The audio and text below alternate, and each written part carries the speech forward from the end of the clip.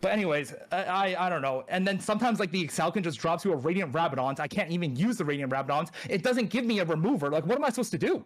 I Radiant Rabadons my Rise. I don't know what Rise it was, but there's this one Rise that doesn't have any AP scaling. 0. Like, it literally just does an extra 50 damage. Like, how can my Radiant Rabadons do 50 damage? I'm down a Radiant item. Like, oh my... Hello, everybody. Welcome back for another episode of Don't Talk If You Don't Know, the unofficial official podcast dedicated to everything high-level teamfight tactics in North America. Tonight's a special night. We have the night before North American Regional Finals for Set 9 Runeterra Reforged. But not only that, back on the show after almost a year hiatus, we got k3soju. What's up, Soju? How you doing? Nice. I'm doing good. Yeah. All right, well, he'll get yapping short enough. And he back with him on the show is Prestivent. We are really happy to have Prestivent. You're back on it very soon, shortly after your episode with Keegan. What's up, man? Nothing much. Nailed it. My god, these guys are so talkative. These guys they're so ready to talk. I can't wait. It's gonna be good. That's right. Join with me as always is my co-host Bryce. Okay, Bryce, at least start off the conversation and start talking about something, please. Save me here. Hi, I'm good. I'm fucking excited to be here. I have 2 young twins, and they are amazing, and they are exhausting. I really haven't played much of this. I mean, I haven't played the set at all, actually, but I've been investing in trying to learn over the last week, and have gotten a lot of downloads from a lot of people in the field. So I feel like at least I have a handle what's going on, and whether or not what's going on is good is a topic that I'm sure we'll cover as we get into the show. But I am actually excited for this episode. It's always fun when Soju and P-God come on. Last time we did this was 2 regionals ago, right? It was we were in Minneapolis, like in the mall at Wisdom when it was live, and it was the one that Soju won, or not won, but went to Worlds on. So that's a good one. Really? Yeah. Yeah, man. Was that we try to have a tradition of you on regionals, but you didn't make it to the last regionals, so yeah, in like a year, man. Oh, I mean, okay, yeah. I mean, it's my fault, but not really. I tried to make it a positive thing, and Dan immediately goes for the dig. I was like, Soju, you got good juju, man. The last time we did this, you made Worlds, and then Dan's like, yeah, because you. Well, okay, he's not alone. Prestivent also didn't make it to regionals last time. Trash. Like, it was actual trash. Like, but anyway, yeah. Anyway. Okay, so how's the week going into regionals? You're always talking about how this is like the week that you always sweat. Do you feel like you are getting into good form? Do you feel like you're just equally as lost, Soju? I mean, I think relative to the entire set, I'm probably like I don't know, probably like an 8 out of 10 for my own standards, I think. Why are you smiling when you say that? It feels like you're like laughing at it. Oh, I mean, I don't know. I think people think I suck, but I don't think I actually suck. But Okay. but you did suck, right? Like not that long ago, you would say you sucked. I think I sucked for every tournament, but the thing is, it's like I didn't even do that poorly though. Oh, I more meant like how many days ago? Like it was. I feel like 2 or 3 days ago you would have said you sucked, but like actually. Yeah, I think like 2-3 days ago I said I sucked, and I sucked, but I don't think I suck anymore. You've just been in call 24/7. You're the first person every single morning when I wake up that's like pinged the group to get on, and you're like the first person, Yes. and you're the last person to leave. These guys don't wake up until like 2 p.m. EST. I'm just confused. Like regionals is literally tomorrow, and I couldn't start a lobby until like 1 p.m. Yeah. What? Prestivent, are you a casual now? What's going on? He's calling you out. He said he didn't even call you I anymore. have no You guys like casual, taking it's break. He's taking breaks and shit too. No, okay, he's not the last one to leave. It's me and Setsuko that's the last one to leave every night. Okay. So it's like How That's much not later? true, that How was much later? me. How much later do you guys go? They don't. I end at the same time they end. I don't know. It's like so we just sit there and talk sometimes about a lot of stuff, and then like when we end before we go to bed. How what? So do you agree with Soju's self-assessment that he sucked 2 days ago, but now he's 8 out of 10? Oh yeah, I mean yeah. Like a couple of days ago, he was not the best, but I mean he's gotten a lot better.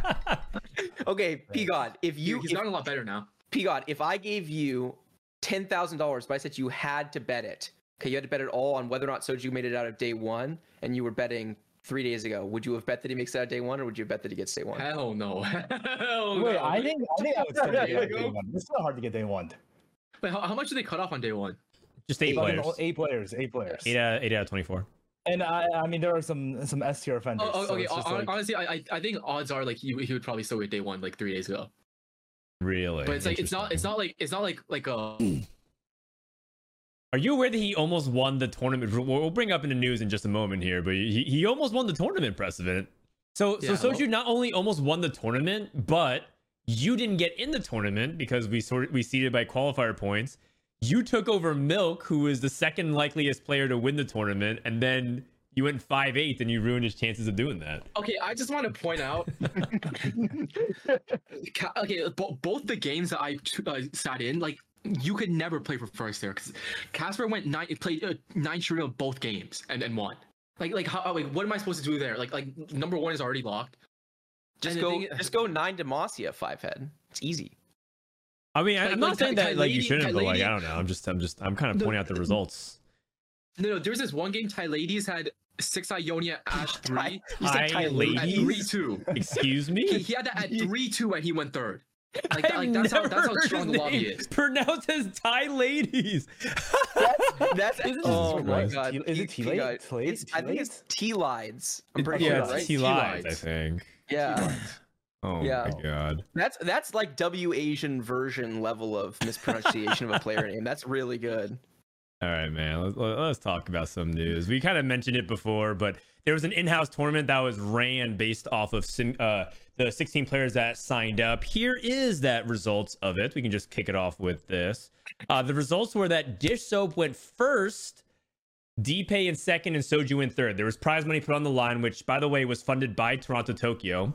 But there's actually a funny story behind this.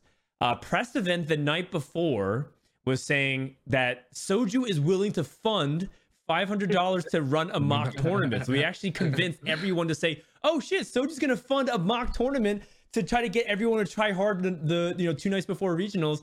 I'm in."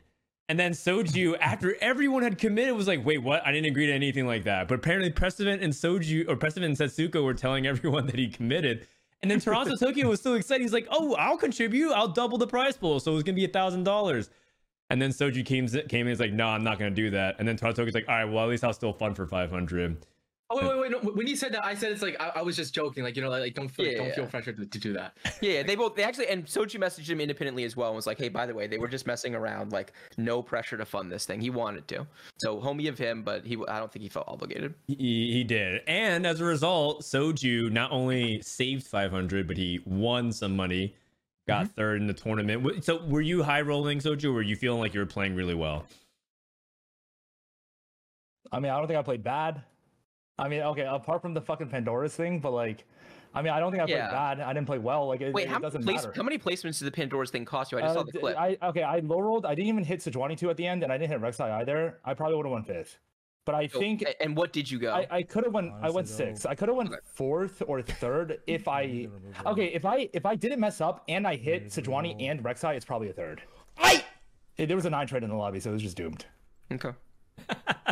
How much stock do you guys put in this? Will be watching okay, can I leave? Can I leave? Can I leave?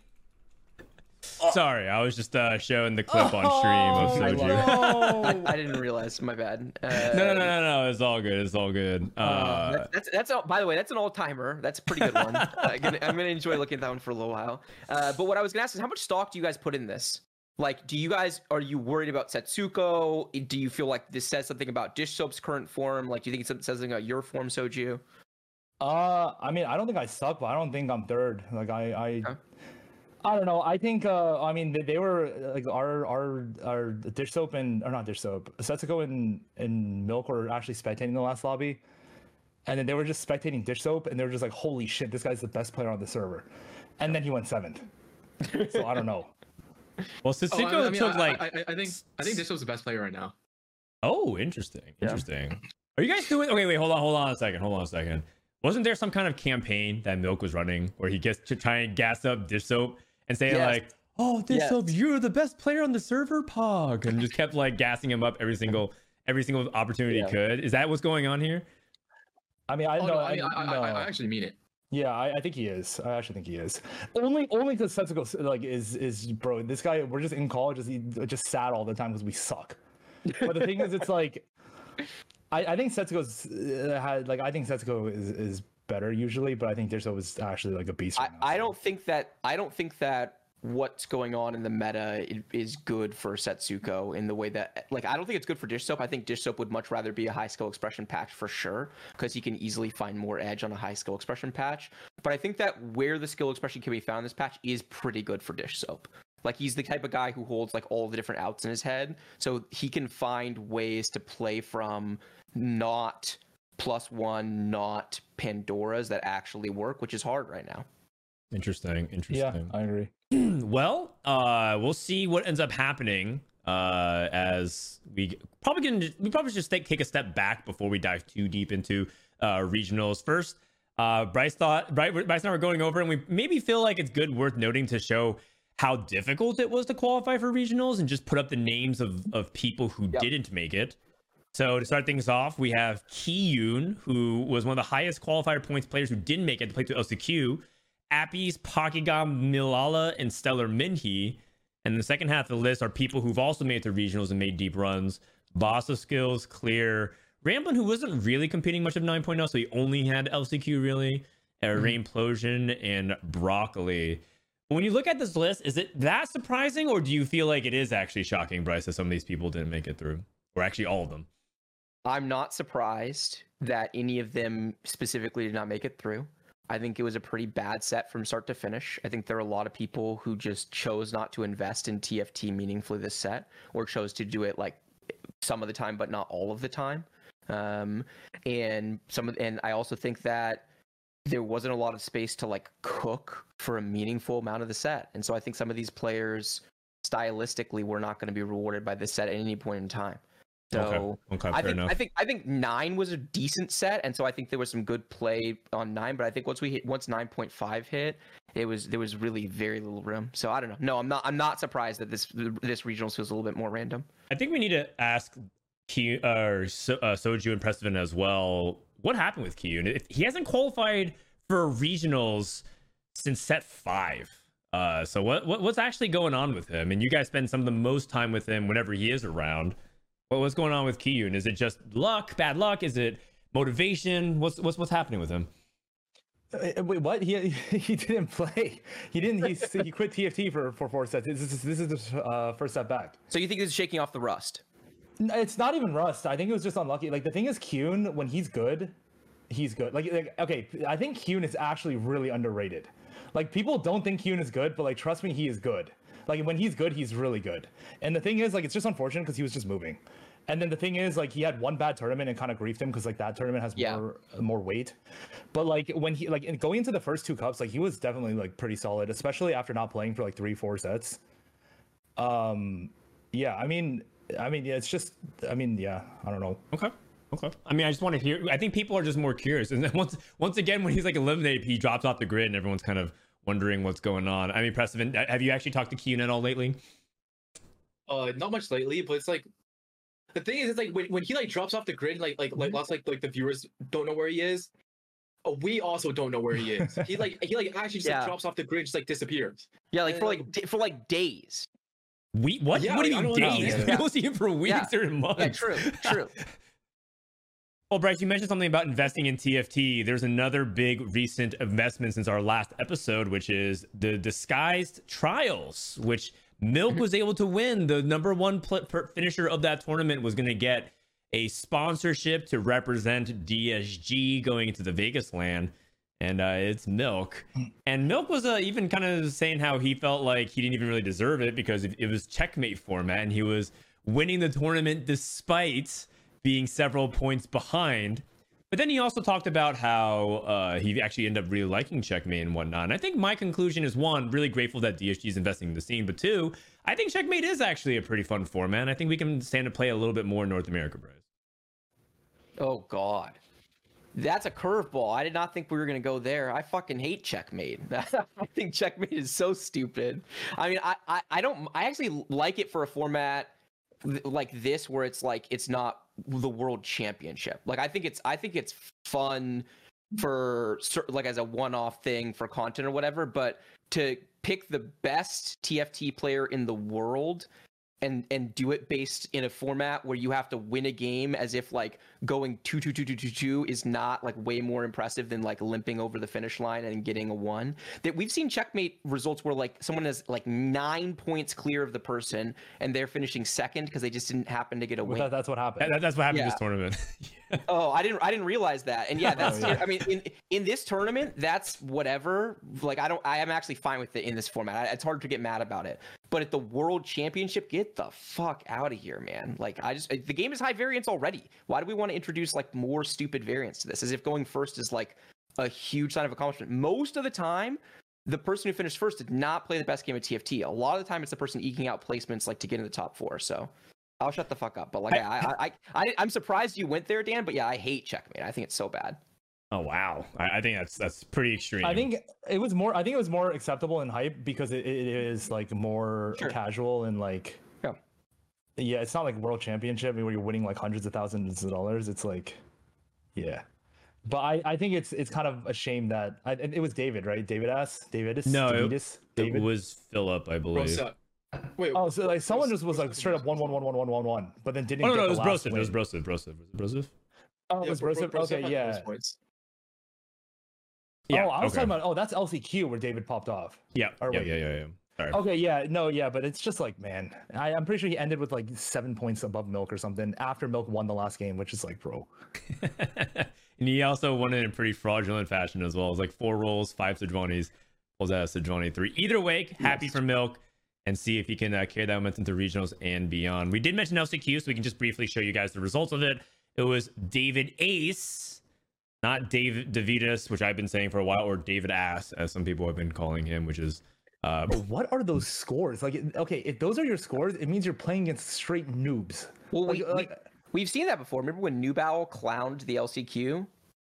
Oh, I clowned. Yeah, that was you were in that too. Yeah, you were in that too. Yeah, that's exactly what happened.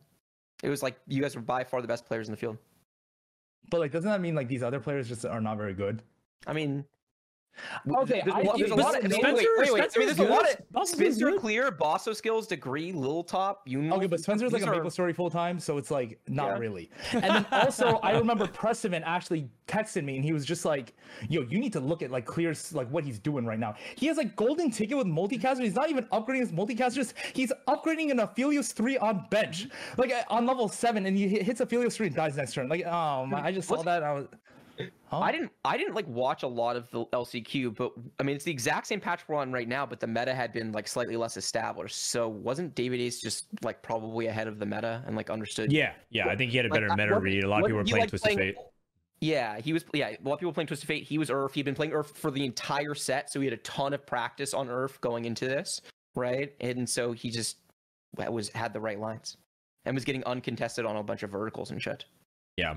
Well, either way, he said that he's been really confident. Bryce was talking to him. And Bryce has been posting these nice like write-ups of summaries of his talks with players. Bryce has a tradition before each regionals to sit down and interview players extensively, talk about their form, what they think about the meta, their confidence and chances going to regionals. And David says that he's very confident. And I mean, by all means, I want to see more Dark Horse runs. I think that'd be really cool.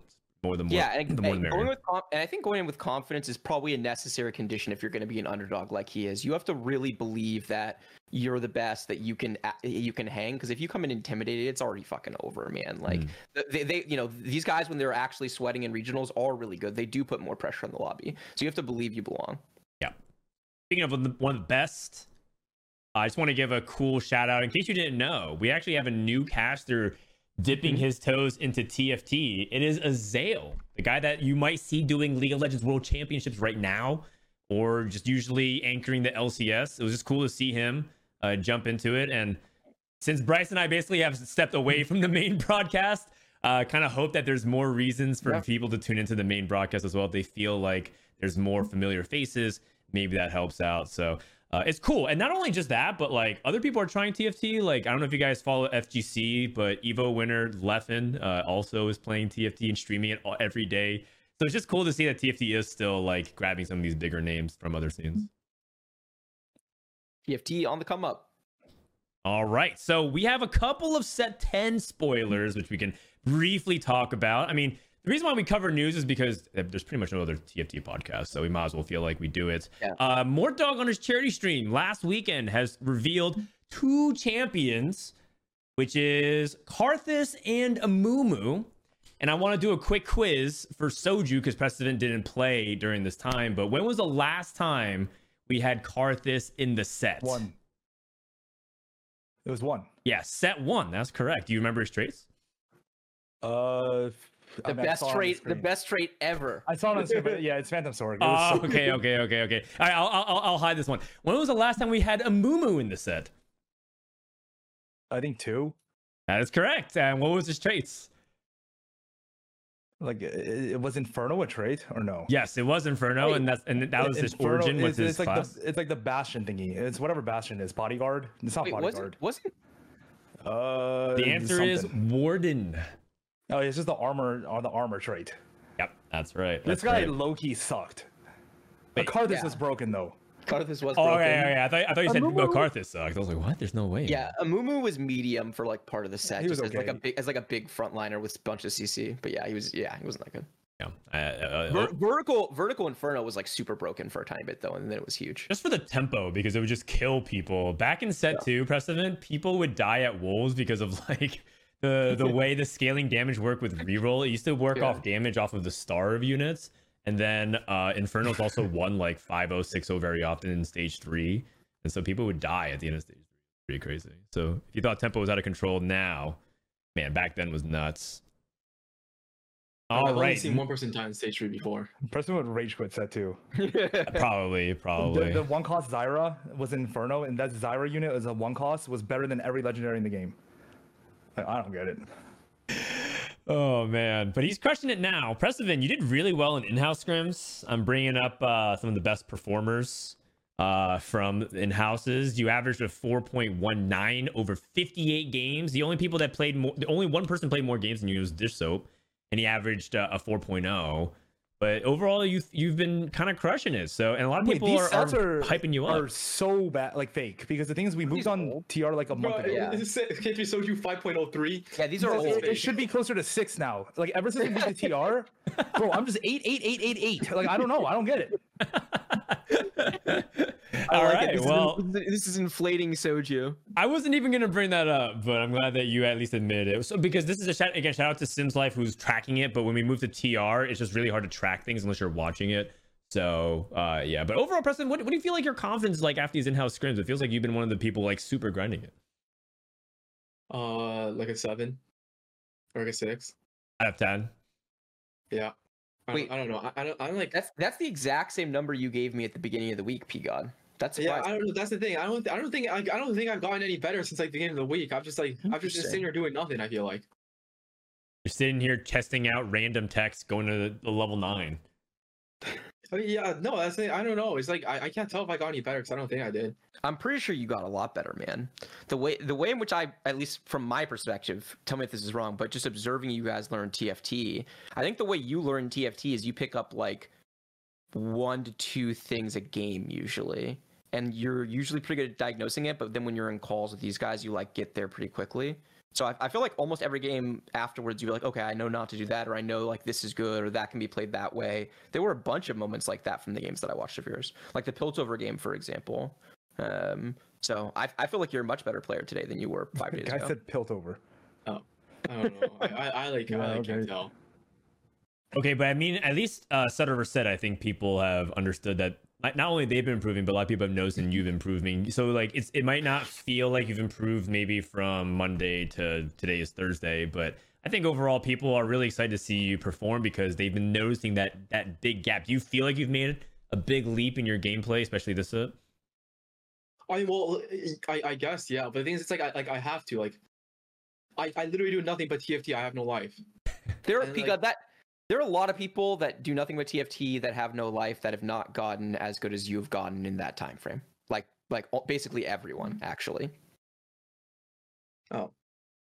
I don't know. Why do you not realize that? Like I can't tell if this is just like extreme. They can't modesty. handle compliments very well, Bryce. Yeah. Okay. It's like seriously, like I literally do nothing but TFT. If I don't get better, or if like with how much time I spend on TFT, if I don't get better, when I'm like trying to get better, I don't know. Then I just suck.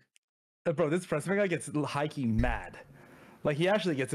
He seems like he's like not like that upset, but sometimes when a TFT like doesn't go his way, he just gets really mad. I mean, isn't that all of us? Isn't that every TFT I mean, player? that means you're trying to improve. Oh, Yeah. because he still cares. Yeah, he still cares. No, but I think I care too much. Soju, you don't get mad anymore? I mean, I get. Did you used to? I think I used to way back in like set 6, but after 6.5, I just like whatever. I tried. Interesting. That's interesting because wait, He went to Worlds and set 7. Wait, that can't line up because yeah, you went to Worlds in set 7, and set 7 regionals is the hardest I can ever remember you working for an individual tournament. You were non-stop for that tournament. You were I'm non-stop for this tournament as well. I mean, we've been in-house like 20 hours a day. But it's different. You locked into that tournament way before you locked into this one. You've only been locked in for like 36 hours, maybe 48. Yeah, I don't know. You were putting the volume before, but you kind of always put in the volume. It's like when you're actually applying yourself, it's pretty easy to tell. I mean, yeah, I don't know. I mean, set 8 was terrible. It was actually trash. The augments were bugged half the time. Like, how can you even how the finals tournament of the set? They offer me Soraka when I have no my bad. I have civilian. There's no 4-cost civilian. Bet here's Soraka, and everyone's just getting like Warwick and like and the other broken stuff, and I'm stuck with. I don't even know what I got. I just wanted to leave. But anyway. Well, we talked about learning. This is the last of our news section. I'm even scared to ask. Did you guys read this? The dev learnings article that Mortdog typed up? Start with Prestivent. Did you happen to read this by any chance? No. No. Soju, have you read these by any chance? I mean, what do you think? No. Right. Man. Did you read?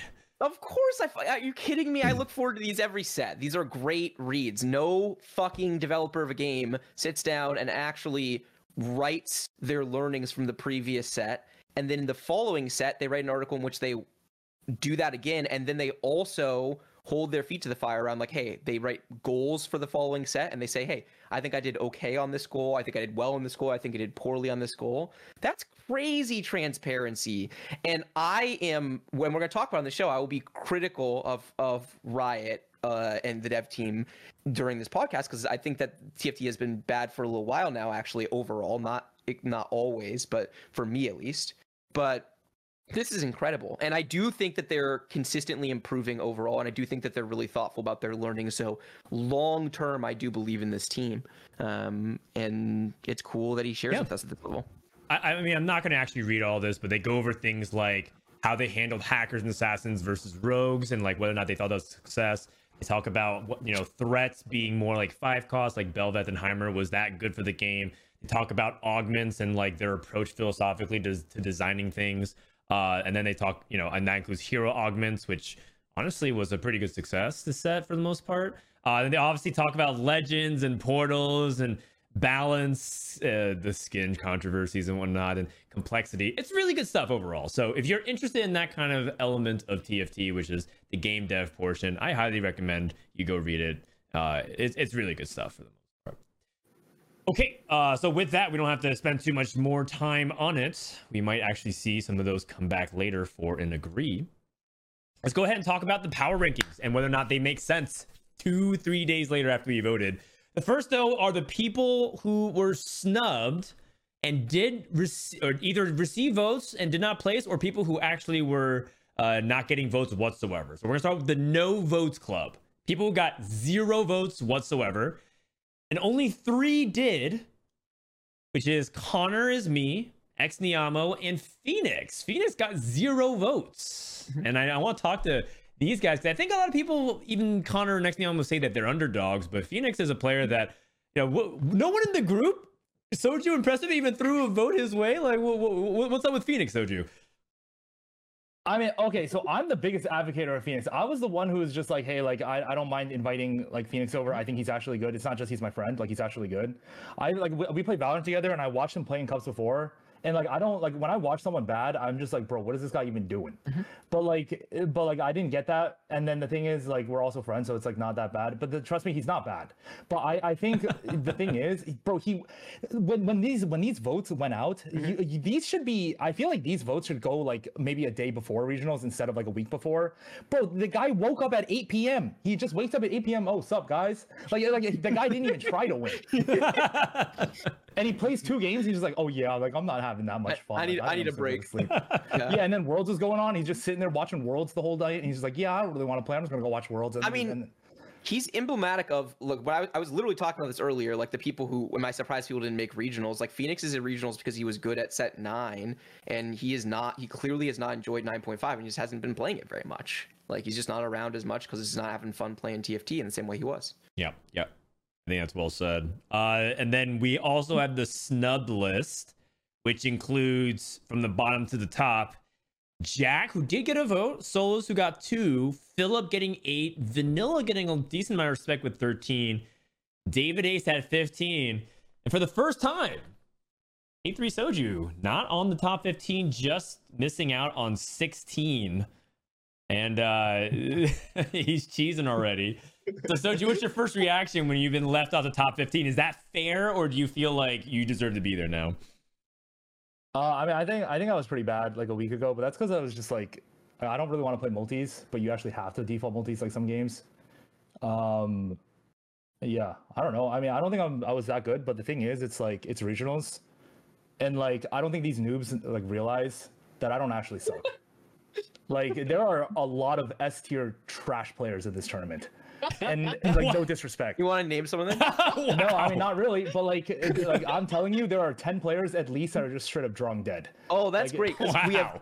There are 5 players not named Soju on this list right now. So that means you have 5 people who are ranked that we think. No, I know, but I'm also biased. But like there are some people that are like a lot of people think are good. I'm not saying this is not just the 3 people in the top 15. By the way, there's like a lot of players that like everyone thinks is good. But like me, Milk, like we always just like watch VODs like occasionally, and previous sets not so much this set. But like I'm not seeing what other people are seeing because I'm just lost. But whatever. I understand the entire set. I'm just been like trolling. I feel like I haven't been good at all this set relative to like what I think I can cap at. But I think this regionals like I usually try. Like I'm not just saying like, oh yeah, like I'm not trying. But I think I'm actually like relatively locked in like a 7 out of 10. When the Mickey Mouse tournaments, I'm like more of like a 3.5 out of 10. And I think a lot of these newer players that I haven't played with, like I'm not actually a bot. Like Gooblums, I remember he was saying he was scared of me in set 7. Like he was actually just shit. Yeah. He did say that. And he actually was really good at set 7 too. Yeah, he was good. Okay, Prestivent. Who's the other player besides Soju that you think is underrated on this list? From this list? From this either snubbed or the Novos Club, like but besides Soju, who you think might actually like probably should have gotten more votes? Probably Phoenix.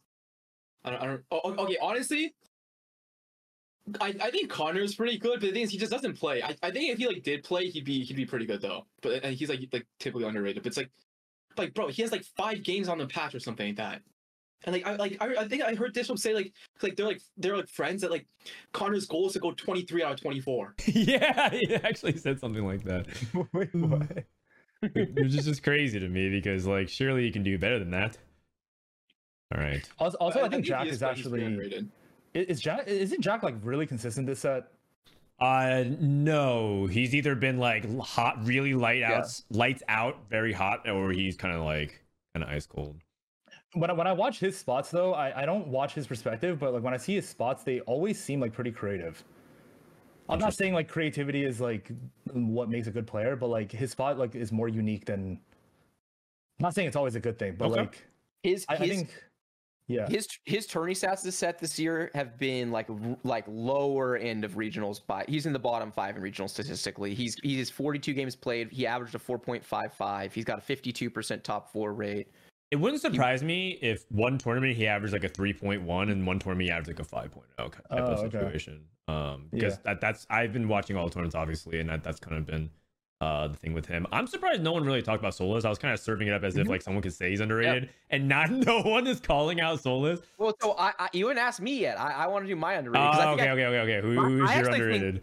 If I were to do my list over again, I would rate Soju, I would rate Solus, and I would rate Phoenix. If I had to do my list over again. Oh, interesting. I think you're biased though, because you've been like watching us prep. I was gonna say that, but I'm glad you said it instead. But I've interviewed the entire field, and I feel like I have a much better POV both on people's form and on the patch. I feel like I understand the patch. Like I literally did not play 9.5, so this was me learning 9.5, and then I learned the patch, and I feel like I think this actually is a really good Souls patch. Every time I tried to play with him, he dips like to go play like Lost Ark instead. So it's like I don't really know, like it's like hard for me to give like an opinion on it because I haven't really played with him too much. The thing about Solus is, one, he's always been good at converting high rolls, right? He always wins games when he's high rolling, and these are pretty easy converts. So he will convert all of his first. Like this is not a hard high roll patch. And then he's fucking fearless in contesting, and he plays super degen. So he'll just like play. He'll just like brute force the broken stuff, oftentimes from tough spots. He's good. Yeah, I think this could be like a weirdly good Souls patch. Oh, I mean that makes a lot of sense. Plus, I think him and Dish Soap and Kurum and who am I missing? 1, 2, 3, 4. Goobums, of course, because Goobums flows between groups. It's hard sometimes to peg on them. That group's been really deep in the tank, sharing a lot of tech, and it's funny because I know Soju and Prestivent in their group are trying to crack the tech through in-houses. They're like spying and shit. They're like trying to spend a lot of time watching their boards and not even paying attention to their own. Trying to see what's going on, so it's I need something. Pretty funny. all right. I do have to ask. There's kind of an elephant in the room when it comes to in-houses. One person did noticeably much worse than everybody else in in-houses, and it was Vanilla.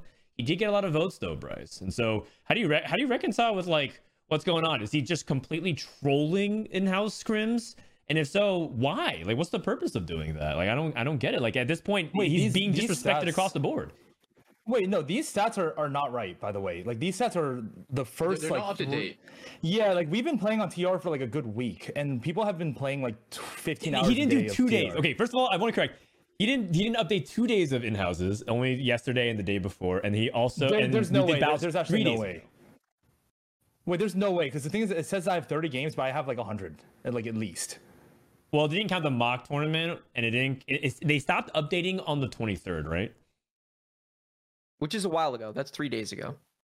Monday, Tuesday, Wednesday, Thursday, so 4 days. I mean, everyone's playing like 20 hours. You guys just keep adding more days, but it's okay. But okay, I understand what you're saying.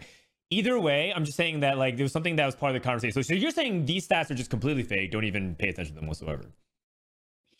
I think, I don't know. I mean, I can't tell. I think some people are lost. I can't. I don't know. I think. I mean, Vanilla. I know Vanilla leans a lot towards multis. I think he's Ezreal, which is fine. Yeah, I don't know. I think anyone can win. The game is terrible right now. For what it's worth, Nature's and Wasian were the people who put him quite high. Wasian put him 10th, and Nature's put him 11th. Aren't they in the same study group or not? No. Wasian is with Boss of Skills, Malala, Minhee, Clear, and Philip is actually part of that group. And Philip, and there's someone else in the field who is as well. Jack. Oh no, I thought Jack was with DPay and all of them.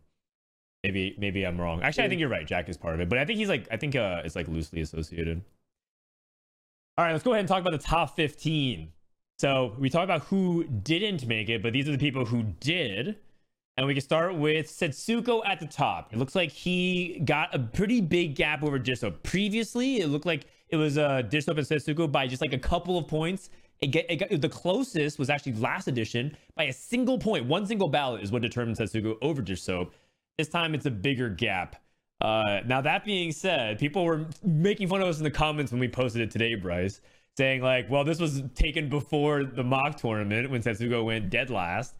Do you think that confidence is still there? You heard it from Soju and Prestivent. Bryce, what do you think? You've been spending some time with him.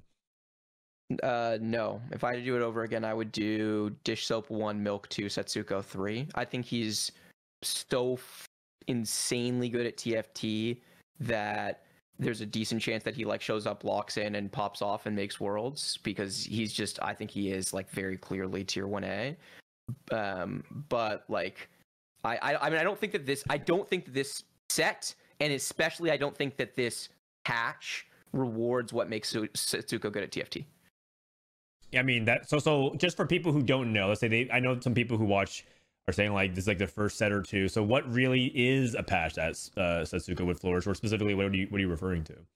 Oh, he's like a really fluid player. He's really good at identifying like board strength breakpoints and understanding like when he can greed to go to the next level. He's really good at capping out boards around legendaries. He's really good at playing good TFT. And this patch does not reward good TFT by and large. Okay. I'm not saying that no good TFT is played on this patch. Good TFT relative to what you want out of the game and what you consider to be good TFT. Correct. Okay. Correct. Just want to get that point out there because there's actually not a lot of unanimous agreed upon what is good TFT. It's interesting that you put Dish Soap number 1, and Soju and Prestivent said that they would rank Dish Soap number 1. He's in chat asking you guys to stop ranking him number 1. No, he is number 1. He's the clear favorite. I will say let's take out these guys for a quick second to stop them from the Dish Soap jinxing, because it is really worth noting that Milk is in peak form too. I think Milk is better than Dish Soap. Honestly. I think Milk is like right now or in general. Yeah, no, Milk. Trust me, Milk is. I think they're pretty close right now. The three, I think Disso might be better. Milk chimes in for the first time the entire show. He's listening the whole time, and now as soon as we start hyping him up, he's like, "I'm fucking lost. I am not good." Milk, hold on one second. Milk didn't join this episode. We were happy to have Prestivent, but we knew that he would join 2 in like 4 episodes. We asked Milk to come on this episode. He said he was not going to watch the show. He's going to prep. He's in chat right now yapping. Right, and we know he's been watching the entire thing too. Like he watched the entire thing, and then the second we start talking about him, he pipes up. All right. Sorry. What were you saying, Toju? You're talking about like how great. Why do you think Milk is number 1? I think the three. Okay, so like the three like players right now are Dish Soap, Setsuko, and Milk. Mm-hmm. And I think Milk has always been like the third because he just doesn't care. But it's regionals, man. Like I guarantee you. Like I actually think Milk has this is not even a jinx. Like I'm telling you, Milk actually probably has a really high chance of making it to Worlds. I agree. This set. He does for sure. Why is he keep saying how bad he is? He sucks. He says that all the time. Trust me. Yeah, but like why? All the time. No, if you just watch him play, you know you can just tell like he just knows what he's doing. You just know he's the best player. He's also ornery about stuff now. When it's clicking for Milk, like he was like yelling at Soju a couple of times today because he's like, "How do you not know that, man?" It was like not that common of knowledge, the thing. But Milk's like, we figured that out 5 and then days I ago. explained my thought process, and I'm just like, "Oh, like do you still think that?" And he goes, "Yeah, above my pay grade." Like, I'm getting harassed. For sure. But okay, here's the thing. That's above my pay grade. This patch is not good for you can't play Lost Streak particularly well in this patch unless you're going multi specifically, and you first place is often decided in stage 2 by like the early +1 lines, right? Like getting off to the races, and so Milk doesn't have as much agency to play for first on this patch as he would like, but everything else about this patch is really good for him. Milk is a patch optimizer. Right, he's someone who takes lines and drills deeper on them than other people and finds edge on them that other people won't. And this has been a long patch, which is really, really good for him. And Milk is not afraid to play degen, and this is a little bit of a degen patch. So I think that this sets up well for Milk to be able to find edge on a patch where it's kind of hard to find edge. I'm confident. I actually have a lot of confidence in Milk as well. I do know that Soju has been Milk's biggest fan, basically. Like every time Milk's in good form. When Soju's particularly emphatic about it, that means Milk's even in better form than you may realize. So I'm excited for it because he'll also say if Milk's not actually in good form. But you know who might actually be in the best form so far? The highest ranking yet for Prestivent at number 4. Dude, you made it to the top 4. That's really impressive. A lot of other names that people might slot in there. So Prestivent, do you feel like you're worthy of that top 4 spot? Oh, I mean, I think Gooms is better than me right now. So isn't fourth place basically like rank 1? Because I don't think you're ever replacing the top 3. No, I will. No, okay, just wait. Yes, he eventually. I love this, P God. You got this. Keep going. You're not there yet. Well, but... I mean, just set 10. Like you're just gonna see me at the top every time. If I love it. Or at least I hope you will. How do you stay motivated and grind? It feels like everyone else is talking about motivation issues, but I don't see you struggling with the grind, at least visibly. Maybe it is internally that you're not sharing. No, it's okay. I like don't lose like that much motivation, or I feel like I like it's like pretty easy for me to stay motivated. It's because I've never won anything. I'm like literally, the only thing I've ever won is Mort Dog Madness, and like honestly, like that was like a fun tournament, but who cares about Mort Dog Madness? Okay, like, the tournament was really fun, but it's like in terms of like a trophy, like like on your like shelf type thing. It's like from like that type of perspective, it's like, bro, like Mort Dog Madness is not going up there. It's like even like Milk always says like like these like little cups like don't matter, like stuff like Noxus Cup, stuff like that. But it's like they matter to me. Like I've literally never won anything. Then why didn't you sign up? If they mean something, why didn't you sign up for Noxus Cup? Okay, that in-house tournament, you might have noticed the 16 player list did not have a name, Prestivent, despite being so high ranked, because there was only a limited number of slots, so we did by qualifier points as the rankings, and Prestivent was second to last, so he was third on the waiting list. We didn't play in the tournament because he didn't sign up for Noxus Cup. If it matters so much to you, why didn't you play? Oh, honestly, I don't know. But yeah. All right. So we got called out. More just got added a bunch. What did I miss? Don't worry. Preston was talking about how the peak of his career has been Mort Dog Madness. Yeah, he was talking about the only tournament he's ever won. That was the best part of his career so far. He feels so glad that it's that one. All right. Well, Goobums I think is really strong as well. And if I were to redo rankings, I probably would put Goobums in that top 4 as well. I agree with Prestivent there. And it's funny because I know that people have been also trying to pry tech off of Goobums because he's usually a guy that knows a bunch of tech. Is that true? Do you guys feel like Goobums has tech, or is it like the scouting reports have come back false? Yeah, bro, this guy always has something. It's him and Dishop that always have something, and they're like the type. Okay, Dishop usually is like like pretty open about like his stuff, but Goobums is the type to just never share. Like this region, like since this region, like Dishop's probably gonna like keep to himself. And we always give him shit about it, like good-naturedly, and he always like, why you guys always like poke about this? And it's like, well, because you steal everyone else's tech, but you like jealously hoard yours. And he's like, that's not true. I share so much tech. It's like you share with a really narrow group of people compared to who you're pulling from, man. Let's just put it this way, you're importing more tech than you're exporting. He's like the inverse of Socks. Socks leaks all the tech and Goobum steals and withholds all the tech. And when it was their study group was that, it was like, okay, this is fair. Like on balance, this is the force is evenly distributed. Man. That's too funny. Number 5 is where number 6 is something where it starts to get really interesting. I think this is a shift in maybe just how we're viewing rankings in general, because this might be the biggest jump we've seen in quite some time, which is Darth Noob has gone from a relatively on the outskirts, maybe a 15th or 14th pick, now shooting up to number 6. Soju Prestivent, is Darth Noob really that impressive? Why is everyone voting him so high now? Bro, it's because of the in-house scores of a one-day sample size. Like he pops off a one day, and they're just like, "Oh yeah, Darth, no, this guy's a beast." I mean, he's good. He's actually good. I have a different opinion. You made it sound like he wasn't that good, but you ended with he's actually good. Oh yeah, no, he is good. But I mean, yeah, I mean, I'm not saying he doesn't deserve 5th, but I mean, no, he's good. But like, yeah, I don't know. Okay. Anyway, sorry. Go ahead. Okay, I mean, I rate Darth Noob like really highly. It's just because I like played like a lot of the in-houses, and I know it's only like a couple of days sample size for that. Like I had like when I had to submit like the rankings, but it's like he was like for sure like the player that like stood out the most to me, like out of like all the games I played. It's like there were like a couple people that like stuck out to me, and he like stuck out the most. And then it's like there were just like you can just tell when someone like when you play a bunch of games, you can just tell like when someone sticks out, and like when someone's like bro, like you didn't even know that they were in your lobby, and like yeah, I don't know. I just thought Dark Noob was pretty good. So wait, would you still put him there if you did your list today? Okay, he has not been playing that much recently, so it's like I can't tell, but it's like he would definitely be like pretty close. Is there a world in which he's hiding tech? I don't know this, but I'm just. Oh, he absolutely is hiding tech. He for sure has some tech. He like does all the math. Yeah. So I'm asking if that's why he's playing less right now. His tech is that he actually plays Twisted Fate, I think, the right way. He's one of the few dedicated Twisted Fate players because he is willing to flex to all different kinds of comps and lines, as well as play the OP ones. I think that's what makes him really scary and why he was very consistent the first few days, but everyone was figuring it out. That makes sense. Out of curiosity, if you guys had to say which legend is more skill expressive right now, Twisted Fate or Earth, what would you say? I think TF. Okay, Dan. Me? Oh, Twisted Fate by a big margin, in my opinion. So do you agree with that? Yeah, I think so.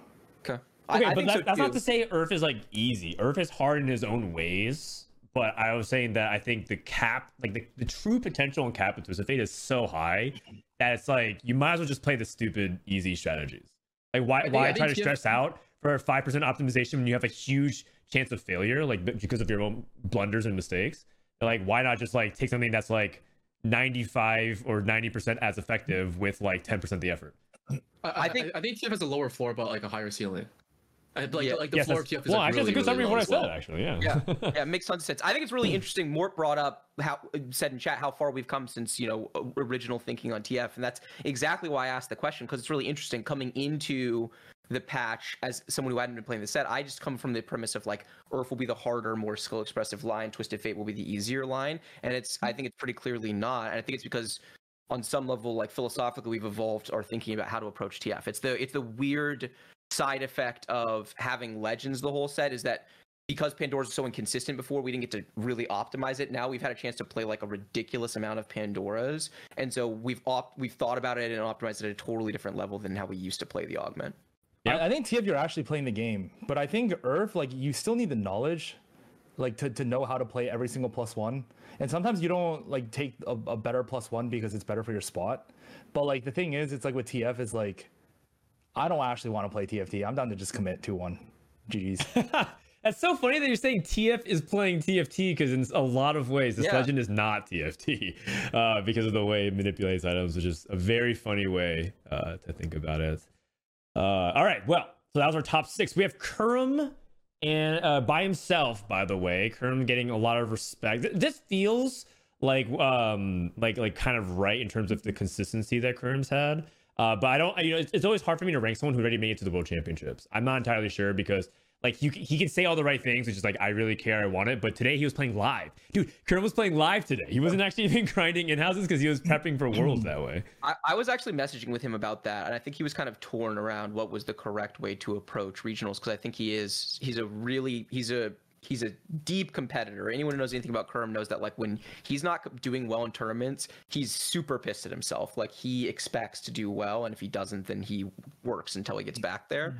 And so it's gonna be hard for him, I think, to show up to regionals and not his peak form, especially since regionals, it's like the tournament that you always show up for in peak form. He really gets up for regionals, he gets super excited, and he definitely locks in.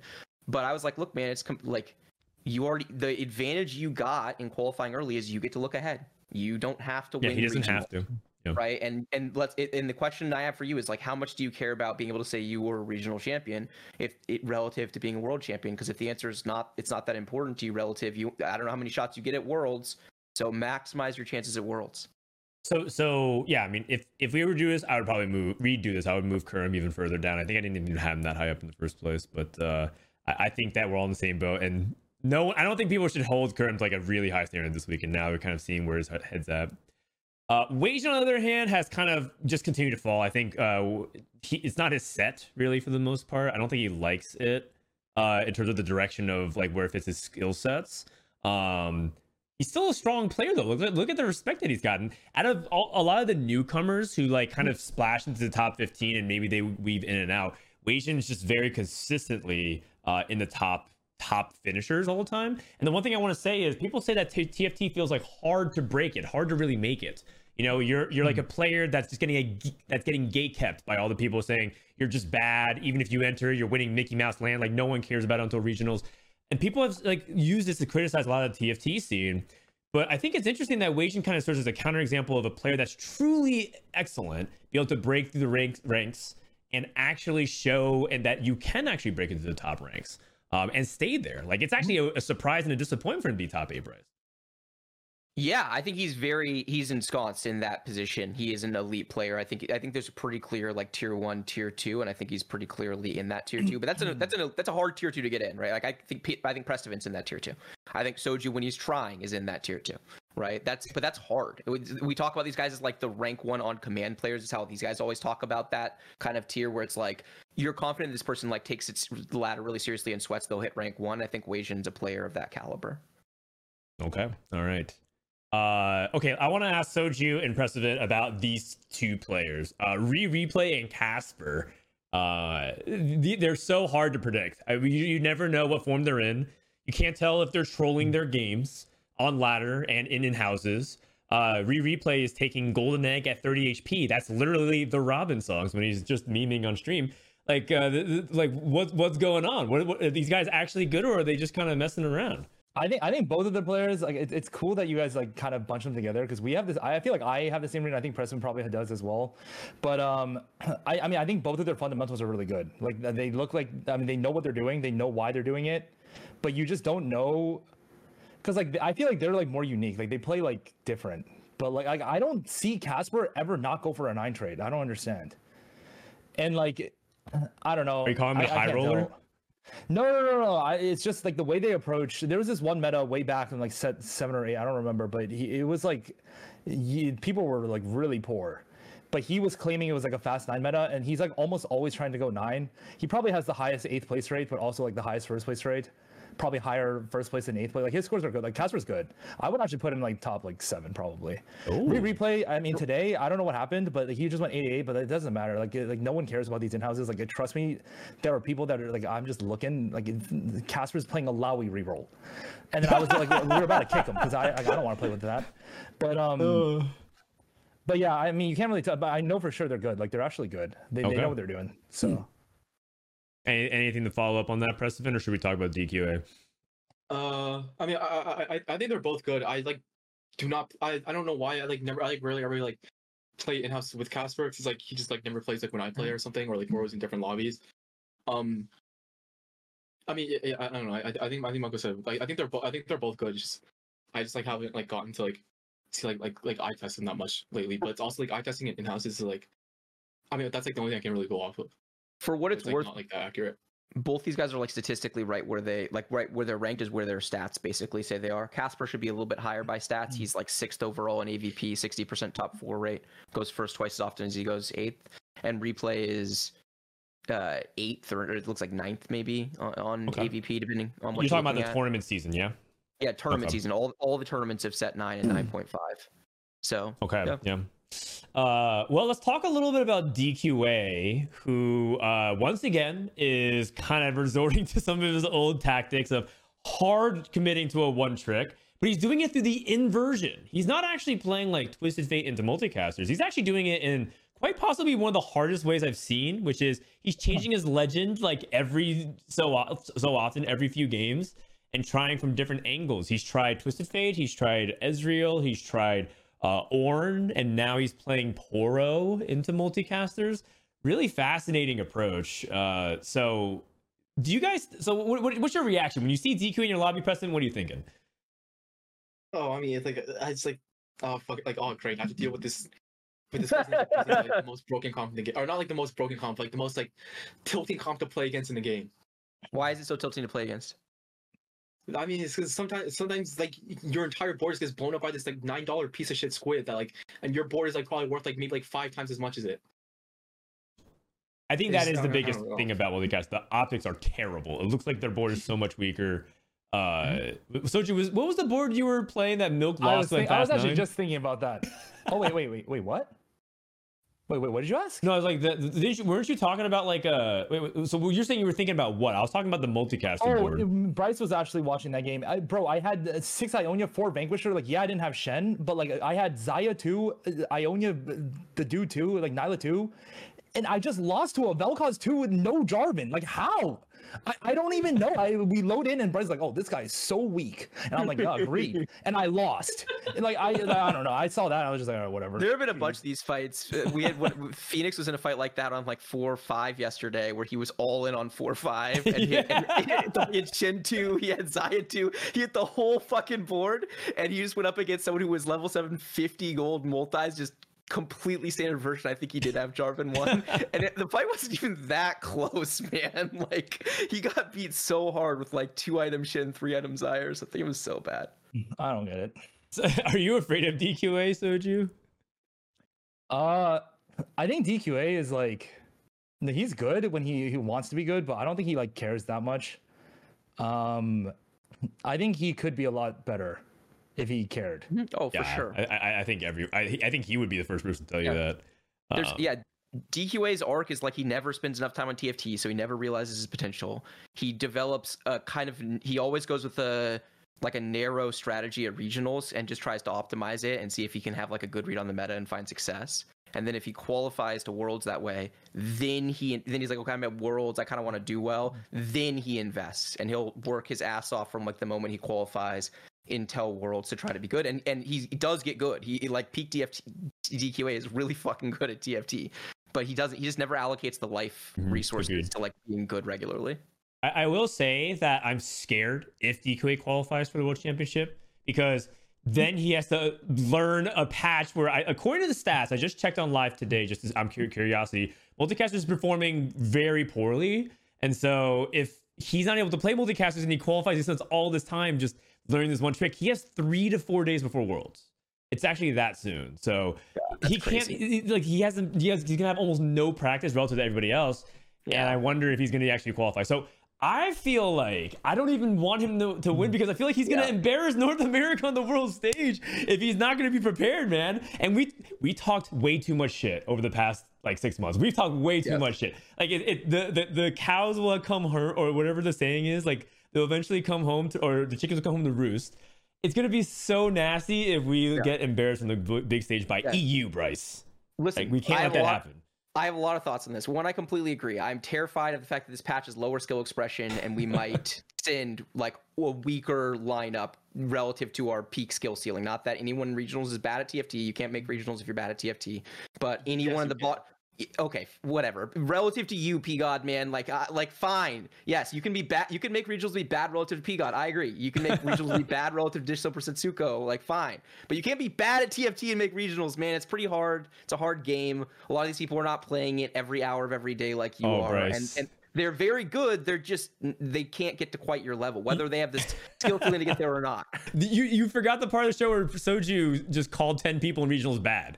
I know. I'm not gonna. I refuse to go the whole show and let these guys slander the bottom half of the regionals field. They are worse than you. Yes, for sure. All right. But anyway, yeah, I'm worried, and to be clear, I'm worried about sending them to Worlds. I want to send. Totally. I want to send our best players to Worlds so that we can back up our shit talk. He's capable, but like, yeah, will he be able to? I'm not sure. Let's talk about these players. Who out of DPay, Robin, T-Lights, and Toronto? Actually, let's talk about the big one.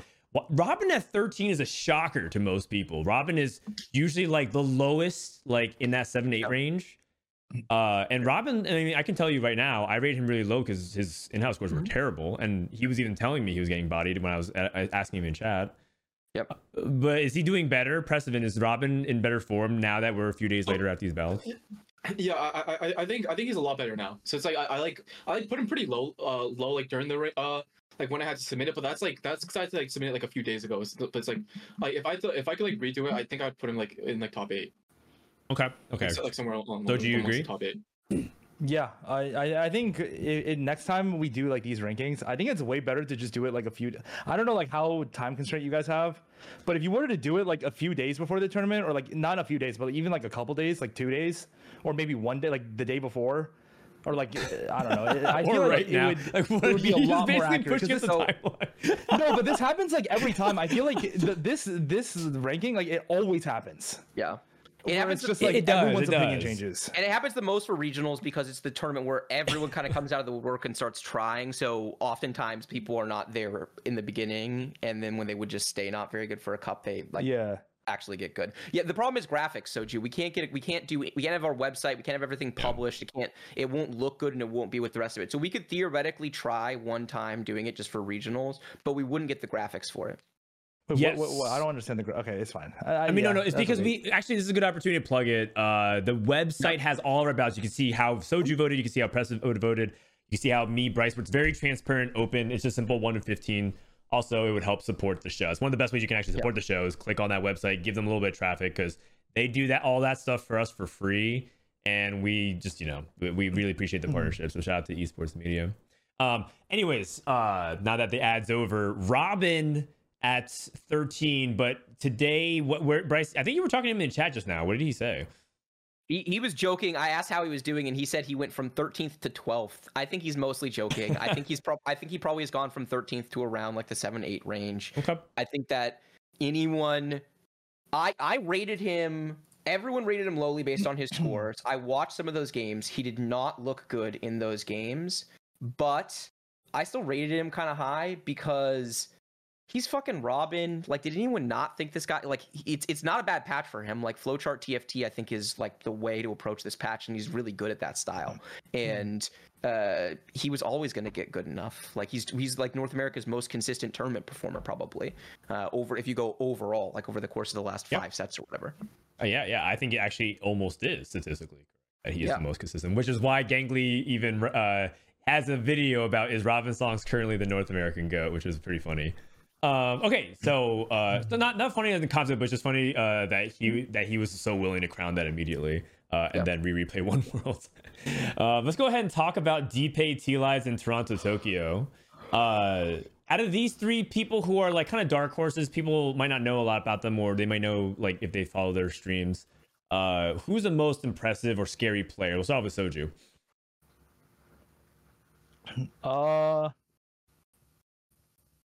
I don't know. I can't tell. I think T-Lades is good, but I think when someone looks good on ERP, it means they high rolled. But I think DPay is actually playing the game. Interesting. DPay plays multicasters like. Soju rated Toronto Tokyo games. Yeah, like almost all of them. Soju rated Toronto Tokyo 5th. That's because in the 2 games that I played with him, or like not the 2 games, like the 10 games that I played with him, every single time he's just in the best spot imaginable. You can't high roll 10 times straight. But I mean, you can, but like, I don't know. I just looked at his spot. I'm just like, wow, like this guy won the game. And that happened 10 games in a row. So I was just lost. No, I like a similar, like the first like couple of days of in-houses, like it was him and Darth that stuck out to me like the most, like just like playing like, and like whenever like I would just notice, but I don't know, like it was like the first couple of days that now that like he stuck out a lot, but like I think like over the past like couple of days I've like been like noticing like less and less. I don't mean to like but like so yeah, I think I rated him like pretty highly though, like when I submitted it. That's totally good. That's totally fair. I think that like ultimately these rankings, as we know, are subject to change. Let's try next season, Bryce, if we can push the timeline just a little bit, see if we can expedite the process just slightly. Because I do think it'd be really interesting. That being said, happy for Toronto Tokyo, his first time getting through. And these guys are messing with my heads. They were calling him T-Ladies. T-Lides. Yeah. I don't know. It's like every time I look at his name, I like become like dyslexic or something like that. Okay, yeah, that is true. He actually does have worse than slot naming. Like, what is this? It's actually WIS. It's bad for socials. It's bad for reading comprehension. Come on, man. But sometimes it's just 6 consonants. Like 1 out of every 3 P-God mispronunciations is so funny that everyone just starts copying it that way. I just figured out why. I keep calling him Marty. You look at a word. I call him Marty every time. What else? There's a bunch of them. What are his best ones, man? I forget. No, like when you look at a word, and then you look at like the first letter, you like read it fast. You look at the first letter and the last letter, and like you can like tell by like basically like what it is, by like how many letters it is. If you just switch like his E to an A, it's T-Ladies. So it's like I feel like it's like super easy to get that mixed up. Also, like if it's T-Lides or T-Lides, isn't it supposed to be an I, not an E? No, it's his last name, man. It's his last name. His last name is Lides. Oh, isn't that Lades? Apparently, it's not. Is it Tyler? Tyler Lades? I thought it was. I don't know. I used to call him Tolitis, which sounds like a disease, but. Yeah. He's not in chat to correct us, Saj. No, he is actually. He's just laughing. Hit us with the knowledge. How do we do this once He's for actually all? In chat. I'm under the impression it's T-Lides. If that's wrong, please tell us. While we do that, we can move on to our next segment, which is Agree, where we put out a statement on the screen and ask the people across, including those in chat, if you agree. So the first one is we'll start with an easy one just to loft ourselves in there, which is something from the Devlerings article. Players loved regional portals, and when we think about the greatest hits of TFT, we will have to include portals in that conversation. This is directly linked to the fact that Mortdog considers set 9 in his top 2 sets of all time, but it could have to do with like the portals and design being a big part of that. So I just want to ask for your opinions. Let's start off with Prestivent. Agree? I think like the concept of it is like really cool, but man, there are some trash ass portals. But like the entire the concept is cool though. I like overall I liked it. Out of curiosity, how many of your trash ass portals, to use your phrasing, are because of their interaction with legends, and how much of them are just in a vacuum bad, like you would never want to play on them no matter what? I don't know. Okay, so one of my big one of portals I hated the most. It's like not like an issue this set. I don't think this was like a legend interaction, but it's like it was Hearthhome last set. Hearthhome last set with like Radiant GA. Like I just hated that portal so much just because it's like if you weren't like tunneling on an item of like that caliber, there was like it was basically in a category of its own. You were playing at such a disadvantage. So I really dislike that one. So I'm gonna take that as an agree from Prestivent. Soju, does that sound like you agree? Yeah, no, I agree. I mean, yeah, I mean, I think if you're just going for fun, like competitively speaking, there's some that are just like terrible. Like Hall of the Nine benefits, like it's not just legends, like it benefits a lot of the like certain spots a lot more. Like for example, like one of them is like multicasters with the Ornn items. Like that's just like one example. But like sometimes it gives a tome and you can't even use a tome. Like that stuff is like it's really fun in solo queue. But the thing is like sometimes you just get griefed in a tourney where it's like you're only playing 6 games and you just get like straight up griefed by Mortdog like out of nowhere. Yeah, griefed by replay. You can't. That system is supposed to have a natural check and balance where you guys all find them fun. You all vote for those portals every single time you're in solo queue. Right, yeah. I was shocked by how much these type of Hall of Nine were popular in solo queue. Even at high elo, everyone votes for them. In tournament, no one votes for them except for like the replays of the world. Like more, if you guys all agreed that it was a bad portal for tournament, then you would never have to play it in tournament. Yeah, I mean, yeah, I it's just it's going on what Prestivent was saying. Like for example, like Placidium Library just favors the Earth players so like it's so unbelievable, and like when there's interactions like that where like you're on a certain legend that guarantees certain augments, you can just sit on the portal and just grief the rest of the lobby, and like for example like TF and like in Hearthhome, you just get a free Radiant RFC. Like no one can build 5 bows out of nowhere, unless you're on TF, and you just win the game for free.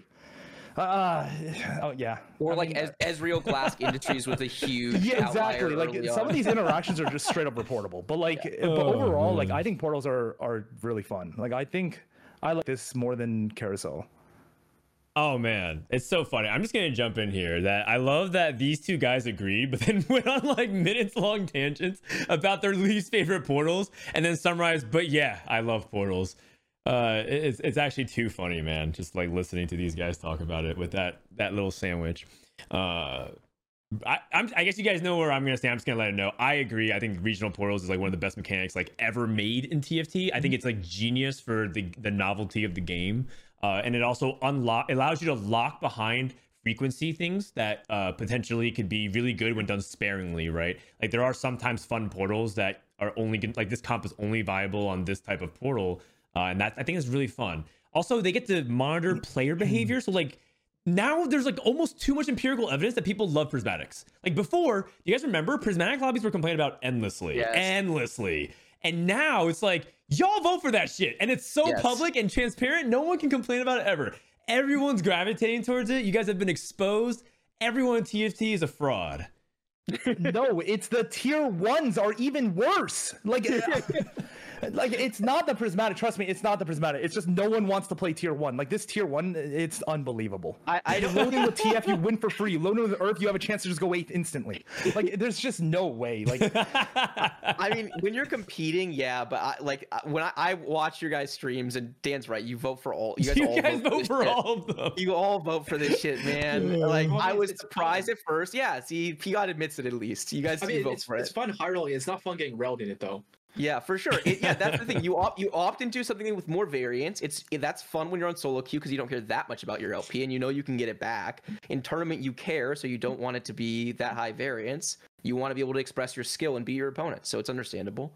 I'm gonna agree. I think this was a really cool set mechanic for a bunch of reasons. One of my favorite reasons is because the first time we've ever seen the real-time learning on a previous set mechanic. This is the first time a set mechanic really kind of felt like a successor and interest to a previous one to me. This was just better galaxies, and they used it as a way of getting rid of opening carousel, which was always stupid.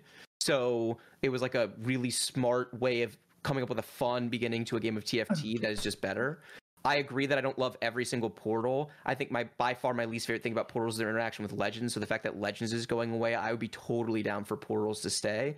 I do think we have to be honest about some of the ones that just don't feel very good to play, but some of them I think take time. Like I think there are a lot of people who still don't like the Sump, for example, and I understand why they don't like it. But I think if you actually approach the Sump completely differently, it does become maybe better. Although I think if everyone does, then it becomes bad again. So maybe it's just bad no matter what. I like the Sump. I go on almost every time. What? There's no way you like the Sump. Come Good on. Sump players have huge edge on the Sump. No, They do. okay, that's how you know these guys are high rollers. No. The Sump is all about stage 2. It's like purely about stage 2. The game is, you can completely tell your placements. I sound like Soju. You can completely tell what placements you're going to be in stage 2. Soju, back me up. Yeah, I mean, Okay. One thing about this Sump though that I feel like people don't do enough is roll on stage 2. Yes, they don't roll at all. P-God. You should be rolling every stage. You should be on the Sump. You should for sure be rolling on 2-1 or 2-2 most games, unless you are Giga High rolling, and you should be rolling really throughout. Like you can roll on 4, 5, 6, 7 on the Sump. Yeah, the Sump is or there's just you a guys blatant just hit, high you roller guys that just just hit. naturals upgrades and they're just fast ages sitting there rolling on 8 for free. Yes. If I'm like the biggest low roller of the Sump, I'm down with just FF. Listen, what's the name of the show? Exactly. I mean, no, yeah, but like, I don't know. Never mind. I'm not gonna complain. No worries. That was a good one. That was our first one. Let's go to one where I think is an important conversation we need to have. It's a little bit more serious. Or actually quite similar to everything we've been saying, which is this is the least enjoyable regionals meta we've ever had. I've heard this across the board from players who are saying it publicly as well as privately, and even just typing into each other all the time. Do we agree with this? Let's start off with Soju.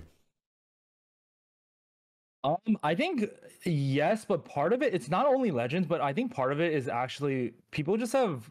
I don't know if this is the longest patch we've had before actually playing on it, but it's also people literally can just search up like BIS itemizations, and it's just unfortunate that there's like no playable comps without +1s.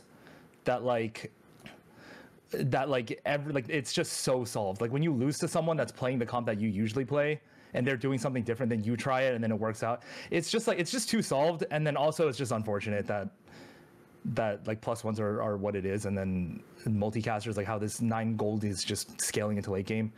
But I think if people were better in that the what patch was it where it was the Kled reroll or Sivir, like it was, I don't even know, like Sivir was also just horrendously This is set 6, right? Strikers. Was Kled in that one as well or no? Oh no, set 5 Set 5 was Kled. Yeah, set 5 was Set Kled. 6 was Sivir. I think the Sivir one, like high key, might be the same one as this if people were better at the game.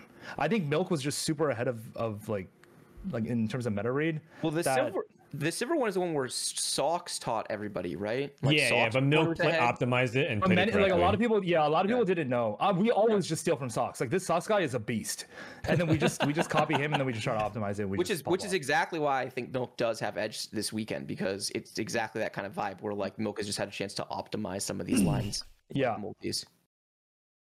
But overall, I don't know if it is, but I think it's part of it is just it's more so Earth and TF being a meta is just so boring. But like there's some skill expression, like there really is. Like it's not an ad, like it actually there is. There's definitely places to get edge, and then it's also, I mean, yeah, I don't know. It's okay, I guess. I mean, we all complain, but I mean, regionals is fun. I don't know. Okay, I can't tell. I guess this is like a half agree from Soju. I guess because the other half would be that it's a begrudging agree. It's like I'm not gonna rage quit the tournament. Like I'm still having fun playing TFT, but like I don't know. It's not that good. All right, Prestivent. I mean, this is only my second regionals that I've played in, but I like it's just like this patch. But like spending as many hours as I do like on this patch is just like it's just overall like the experience is like been unenjoyable compared to like some patches before. So it's like I would probably say yeah. Okay. But this is only my second one, so I don't have much compared yeah, to. Exactly. It feels almost unfair because if it's like the worst one out of the two, it's like I mean you can't really tell that yet. Bryce. Wow, this conversation's going a lot differently than I thought it would, to be honest with you. I thought these guys were gonna like rant a little bit about some of their dislike for the patch, but they were both like very. Oh, I mean, this patch is. Oh, I mean, I can go into the detail on why it's terrible. But like, well, that's One what I at a thought you were time. gonna One do. at a time, please. That's what I thought you were gonna do. So now there was like a thing that I thought I was gonna say, but now I feel like I have to talk about some of this stuff. So I don't know if you guys want to go back, but like, okay, I'm gonna be talking for a long time. I guess is what I'm saying. I have a lot to fucking say about this topic. Okay. And Mortdog is here, so I'm gonna start with nice things. I think it's important. I believe this is the best. TFT is the best game I've ever played in my life. I mean that. I've invested more in TFT than I ever had in a video game, and I love it with all my heart. It's brought great community in my life. That being said, I feel like these guys are being overly generous. I think this patch is terrible, and I think that while I enjoyed 9 as a set, it was not a top 2 set for me, but I enjoyed 9 as a set. I think 9.5 has been pretty bad throughout, and I don't like saying that. I'm not saying that for fun. I just think, like, listen, I've been on paternity leave for 2 months. Last time I was on paternity leave, I played infinite TFT on my iPad. I wanted to play a bunch of TFT. I didn't, because at no point in time did it seem like the high elo players, my friends, were having that much fun playing TFT. Every single patch, there was a major issue. The meta wasn't that good. It wasn't that fun for 9.5. Now, I'm not saying no one had fun. There were lots of people who had fun playing this set. And I'm not saying there's no skill expression on this patch or this set. There is. TFT is a ridiculously complicated game. It's part of what makes it so great. There is always opportunity for skill expression. Even the worst TFT metas, there's opportunity for skill expression. This is one of the worst TFT metas. And there's a bunch of reasons why, right? There's the interaction between legends, portals, and augments that is hugely problematic, and especially problematic on this patch, because when you go into a game, there's a couple of viable strategies. Let's say Earth and TF being the dominant ones, and a couple other ones that are similar, right? In style to some of the other stuff, like Ezreal, Ornn, etc. Some Poro play. TF and Earth do completely different things. So Earth want to play towards the +2s, the verticals. They want to they want to like push like to these maximum first place boards. The TF line, the multicasters as like the baseline wants to do something completely different, right? So the problem is, depending on what portal you happen to get, and then what augmented tier is at the beginning, if it's silver in your TF, that's a huge advantage that you did nothing for. You expressed no skill to wind up on this huge advantage. If you're an Earth player and you wind up in Placidium Library, you express no skill to be in a huge advantage if it is a gold augment to be able to go for a +2 guaranteed from the start of the +2 into Tactician's Tools. You forgot about the Tactician's Tools. It is so, and for me, that is so contrary to what TFT is about. TFT is about, like, you get thrown a lot of different stuff at you, but it's pretty fair throughout. And, like, yeah, you're going to low roll sometimes, yeah, you're going to high roll sometimes. This isn't even about that. This is before the game. It felt like it's even begun on 2-1. Most people don't feel like the game has really started yet. And it's already bad. And then the meta itself, in terms of, like, where multis is at as a baseline of power level, right? I'm not a guy who looks at boards and says, like, gold value even should be an even fight. If you have more gold value on your board, you should win. I think that's stupid. I think people who think that you should just be able to play legendaries and it's the best board in the game always, I don't think that's correct.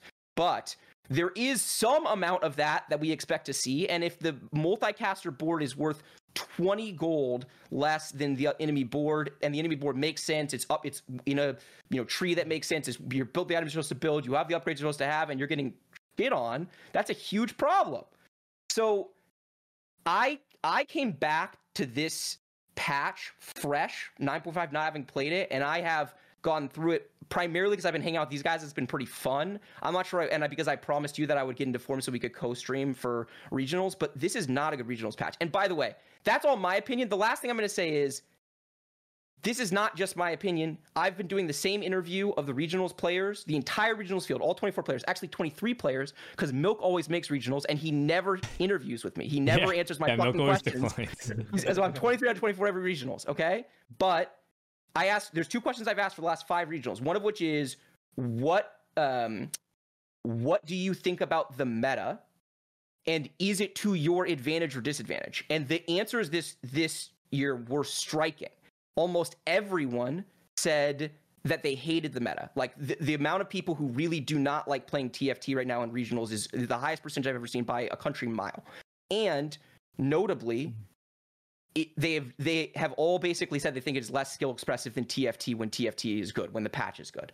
Because the weaker players have said things like, well, it's to my advantage because I think it's higher RNG, it's lower skill expression, and if I'm weaker than the field, then I want that. And that's what I said. And the bad players, and the bad players, or the good players, have basically said the opposite. When they've been like, it's my disadvantage. I don't feel like I can play good TFT. So I'm gonna end with a positive. Everything I said at the start is true, and I can only feel this strongly negatively about something because I love it this much. Like, I'm really passionate about TFT, and so I'm sorry for talking a long time about why the game is not very good right now and why I'm not having fun with it. Obviously, everyone's entitled to their opinion, and I mean no personal attack on Mortdog or the development team whatsoever. Anyone who is engaging in attacks on this development team is you're part of the problem, right? Like, that's not what we're about. But if you give reasonable criticism of a patch like I think I just did, I think that's fair. Yeah, and I think that it's not personal at all. He's describing his feelings about the game, which I think game does want to hear, by the way. They want to hear when things suck, but they don't want to hear that they suck for the most part. But Bryce, thank you for sharing all of that. I also will keep mine pretty short. I think I disagree because I think set 6 was worse and people just don't remember it. Because this one is current and it's the pain one. You don't feel the wounds of previously nearly as ones that are more recent. So I just think that this is not the worst. But I would say that it's the second worst. So it's not like I like the patch at all either. All right. Well, let's move on to, you talked about moving on to the positive. Our next agree is about something that has been a really big success. I've actually heard several people say this exact agree, and actually one of them being Satsuko, which is item system overhaul, which is the new items and those categories, etc., have been a massive success this set. Let's start off with Soju. I mean, I feel like I'm agreeing and disagreeing with every single one of these, but I think overall, yeah, I like it. But I also think like some of these items, like Shroud, for example, dude, that gave like 250 base health. Like, the item was not even bad. Like, there's certain comps in the game where Glove Chain were just completely useless. And like Shroud Slam early to maintain a streak wasn't even bad. And then also like items like ZZ Rot, like ZZ Rot just got killed for no reason. Mm-hmm. I think ZZ Rot was also like a cool item. Like, you're killing like a bow for a defensive item. It goes both ways, right? Like, you're killing defensive items or offensive items, but like also killing offensive items or defensive items was also nice. But I think overall it's probably still better. But I don't like Shroud. Also, Shifting Sands, like, can we just change it back to the removers? Like, they took out Shroud and Zephyr, and then now Shifting Sands is still a grief. Like, what happened there? But anyway, we're not talking about portals, man. No, but it's actually funny though, because now that they've taken out shit like Zephyr, like you could actually do it. Wouldn't feel that bad. It would actually feel kind of fun. The remover it would actually feel kind of fun to be able to have a remover for the whole game. Yeah, when I get a remover, it's broken. You can item hold like TF2, and then you just put on Vel'Koz later. Like, yeah, it's just the rat part of it that made it unfun to play. Yeah, but overall, I think the items, like when Set 9 first came out, people were saying that it wasn't that fun, and I agree. I think, like, I mean, I just don't have that much fun in PvE most of the time, or 9.5, or I don't know when the new items got introduced, but I just never had that much fun playing PvE because there's no rank. But I think when I did start playing, even though the meta was not the best, I think the items like created like enough uniqueness where it was still fun. I don't know.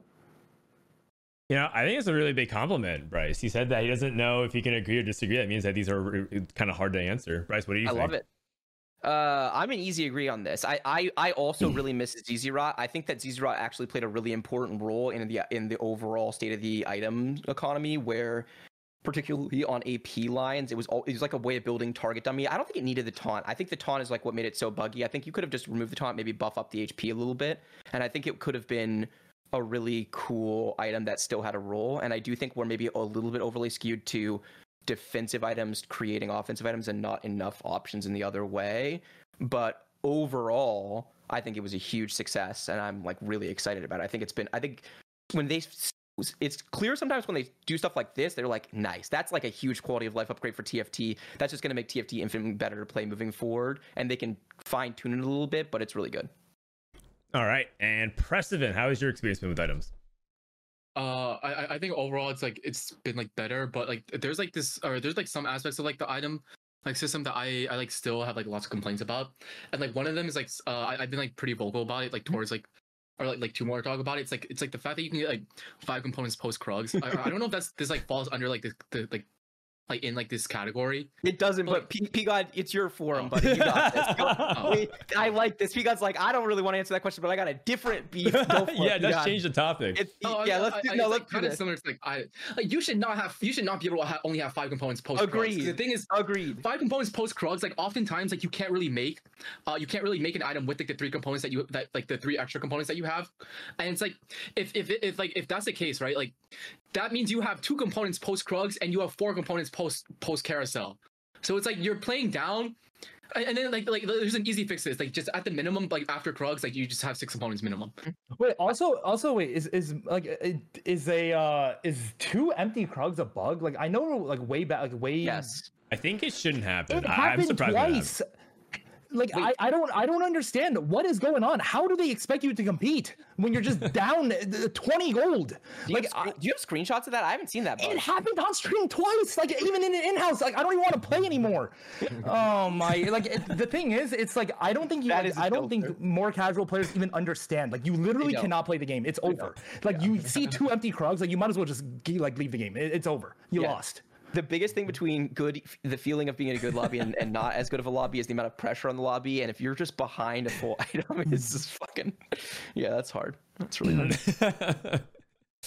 No, I feel you on that, man. I think someone suggested, I don't know what server or what portal it was on the first time, but the second time I got the cash out on Thresh's Sanctum at the same like Krug that died. And then I got 2 Krugs that dropped nothing. And it happened both times. So I like maybe it's like some interaction where like the game thinks that you got a blue orb already from Thresh's Sanctum from the Krug, but it was actually from Thresh's Sanctum. You just get straight up scammed. But anyway. Very good. Oh man. All right. Also, wait, Ixalkin or whatever.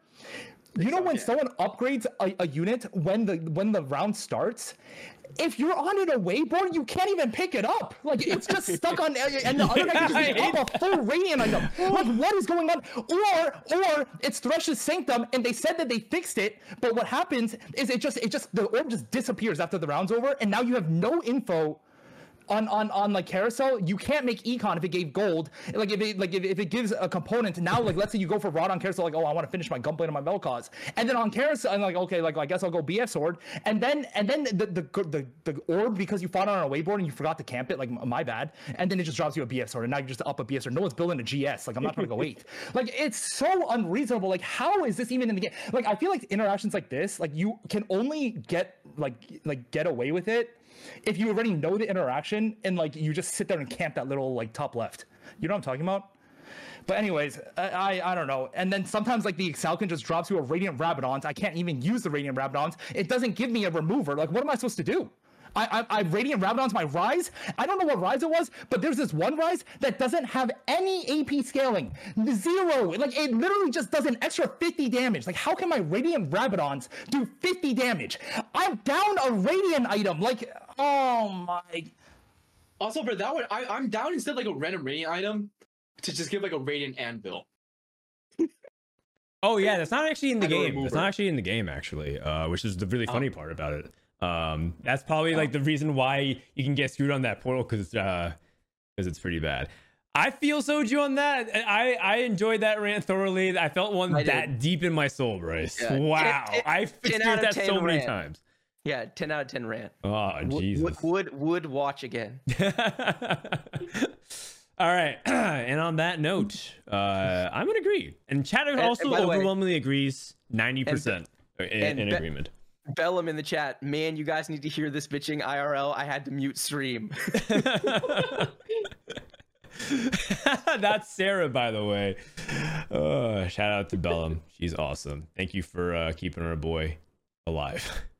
Our next agree is CN is struggling this set and clearly behind other regions. They're not the favorites to win Worlds. Let's start off with Prestivent. They are? Because if they are, I've been watching them a lot. Like that's not good news for me. Well, when you watch them, do you perceive them to be stronger or weaker than NA? I don't know, because it's like lots of times like when I watch Chinese, I don't really know who I'm watching. Like I just know like in the lobby, I watch like one to two players specifically, and it's like I don't know. I feel like they're pretty good.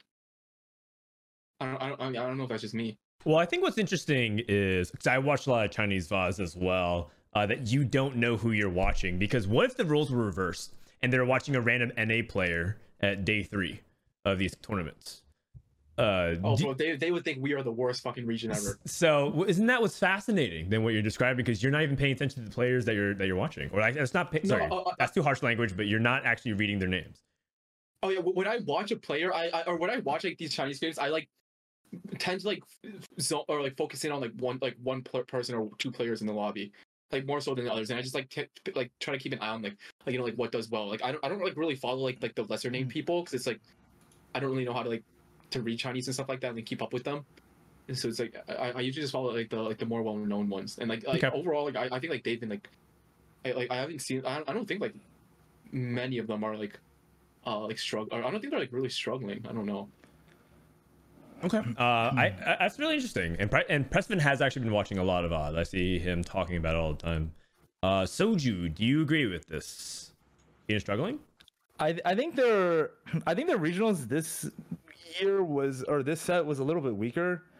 I mean, I just looked at the board Flancy made. Like Flancy is definitely like a good player, right? Like he's been kind of good for like a while. But if you just like, I don't think he played the game because I think he's on hiatus or something. But he was saying like Earth is a bait, and then he loads in with Poro and plays Aphelios with literally nothing. It just goes dead last. His scores were 8-8-8-7-5 and just gets eliminated. But like that's even worse than the 8-8-7-5. Like the guy was just straight griefing. But I think their finals are like their final lobby is actually like good. I think China has a lot of like good players, and they're better at playing like less greedy, and like they're more like they have like a more well curved game plan. Like their board is stronger mid game, and then also I don't know. I think China's probably the best region. I don't know. I disagree.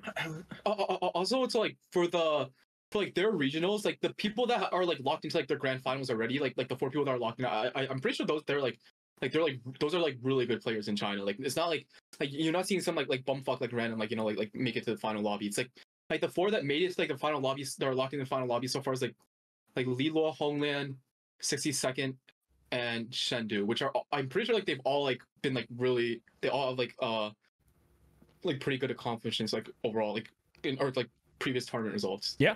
Those are regionals winners and whatnot. So I think it's the same I think across they have a more chance. regions than people think, right? This actually applies just on a smaller scale with like minor regions. Like people respect the very best of EU. It's just EU as a region is what people usually mock, or same thing applies to almost any other region that isn't CN and NA. Bryce, very quickly, do you think Shein is struggling this set?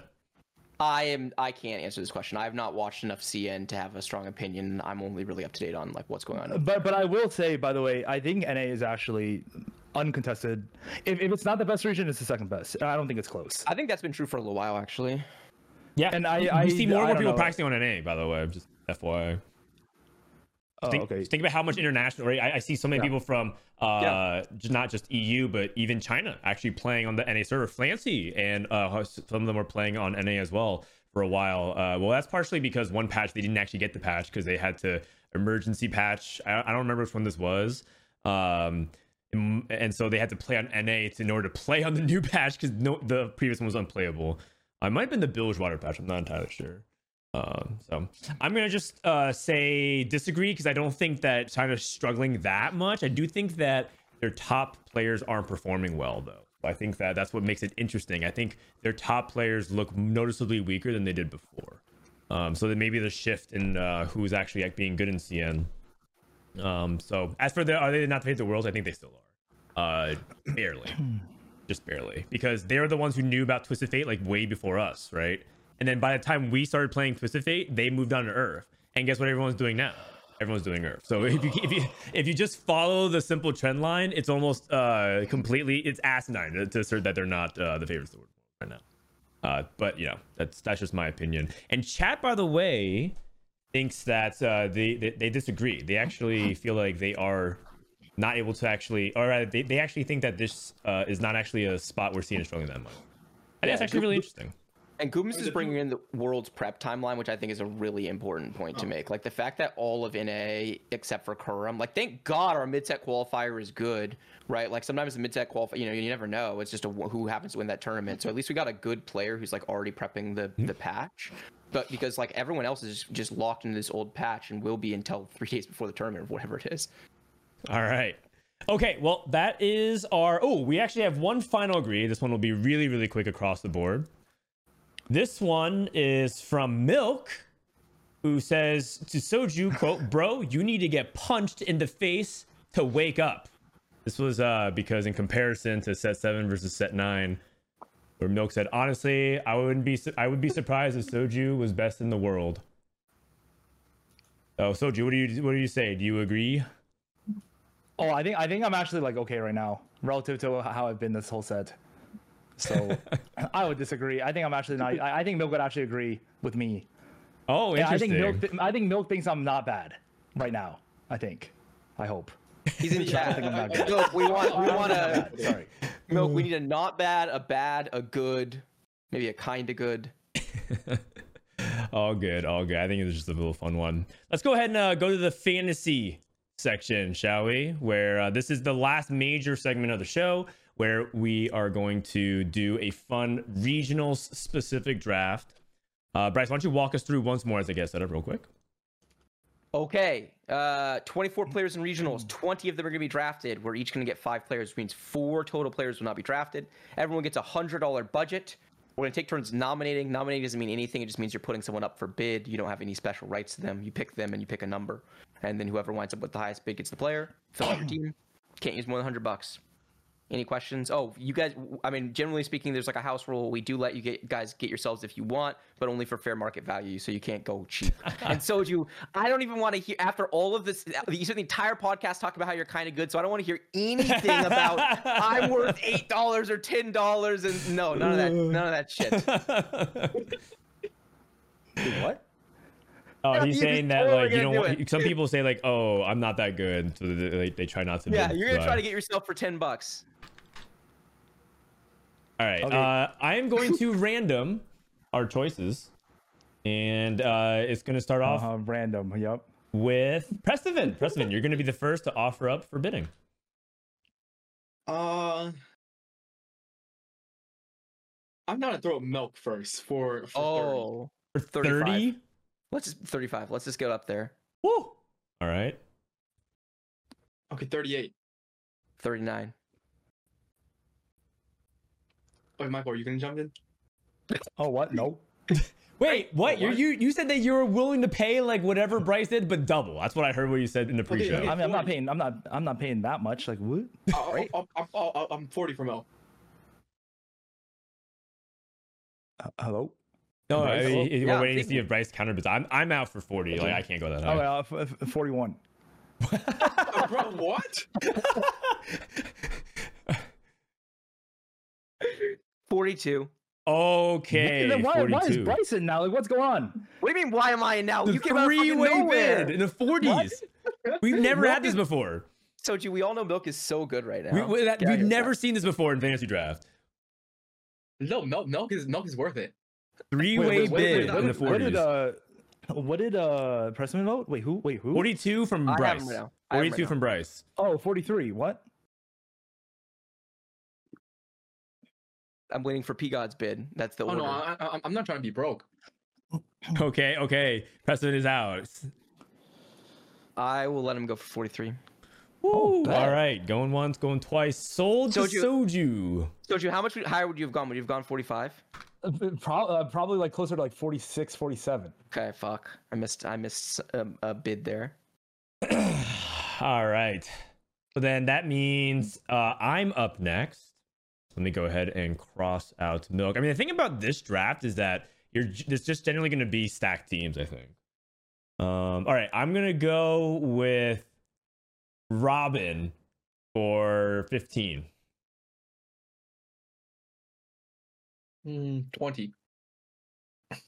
21. 22. 23.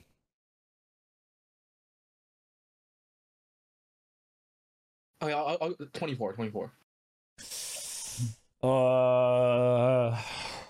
Tw- 25. Okay, you can have them. Okay. Soju, Bryce? Spicy. I'm good. All right. I got Robin for 25. That's pretty good pricing, actually, relative to where his value usually is, but depending on what you think of his form. Bryce, you're up next to bid. I just realized I have $57 for 4 players. Bro, I am doing what? Oh no, he may have realized. Let's go dish soap for 30. Woo. All right, dish soap. At 35, 36. 38, 39. Oh. 43. Whoa! What? What?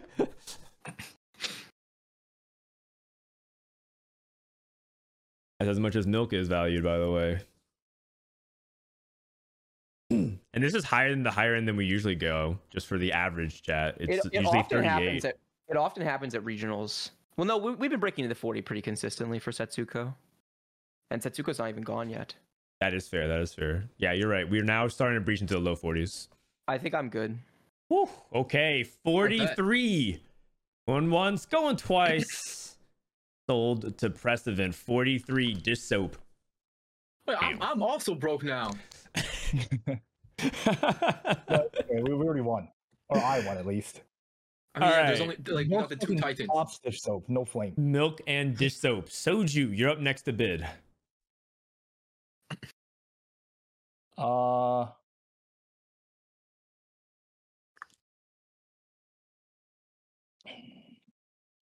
put Setsuko. Wow, we're just cutting straight to it, huh? Interesting. Yeah, interesting. For how much? We haven't had this in a while. Yeah, 30. 35. Wow. 36. 37. 38.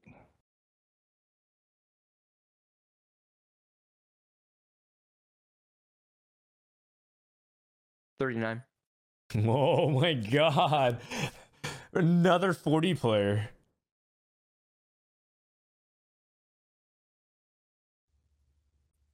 Wild. I mean, I would if I had more money, but I need some other players.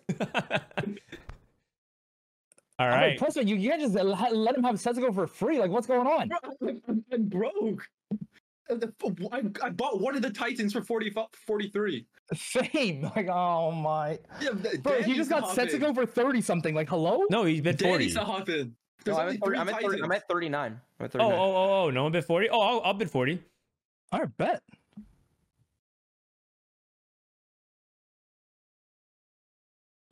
Is Soju just trying to talk me out of his bid? You could have also just not bid. Wait, what? Me? Wait, what? Yeah. No, I mean, you can't let Bryce get Setsuko for 39. Like, hello? All I right. am There are only He's gonna 3 win for free. titans. I'm good. Okay. Setsuko for 40. Going once? Going twice? All right. Setsuko goes to me. Dan, did you want him? I can't tell. Setsuko, I think I'm overpaying for him, but I do want him on my team. Because Yeah. I'll tell you afterwards. I'll tell you afterwards why. Cool. Prestivent, you're up next. Darth Noob for 15.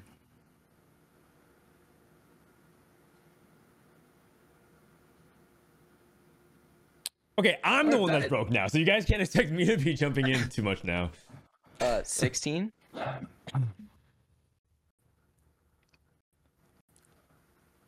Is that I'll big? pass. Wait, 16 for how Darth much? Noobs? 17.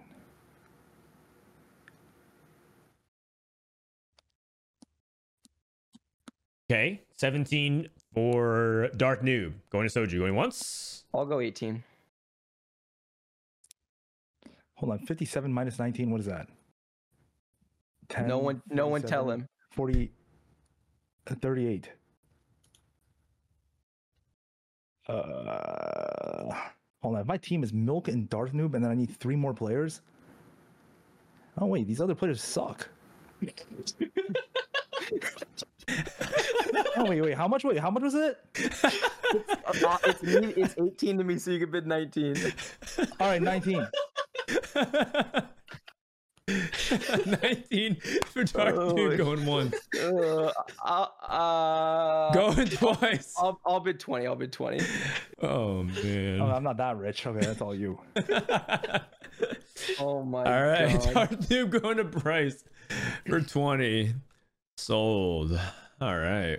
That was Prestivent's bid, right? Uh-huh. Man, Nope. I'm surprised he went that cheap. I had him at 31 on my value sheet. Yeah. That's interesting. It's really interesting. So we need some money for other people. Yeah. I'm gonna go ahead and put up Casper. I'm gonna put up Casper for 13. 14. 15.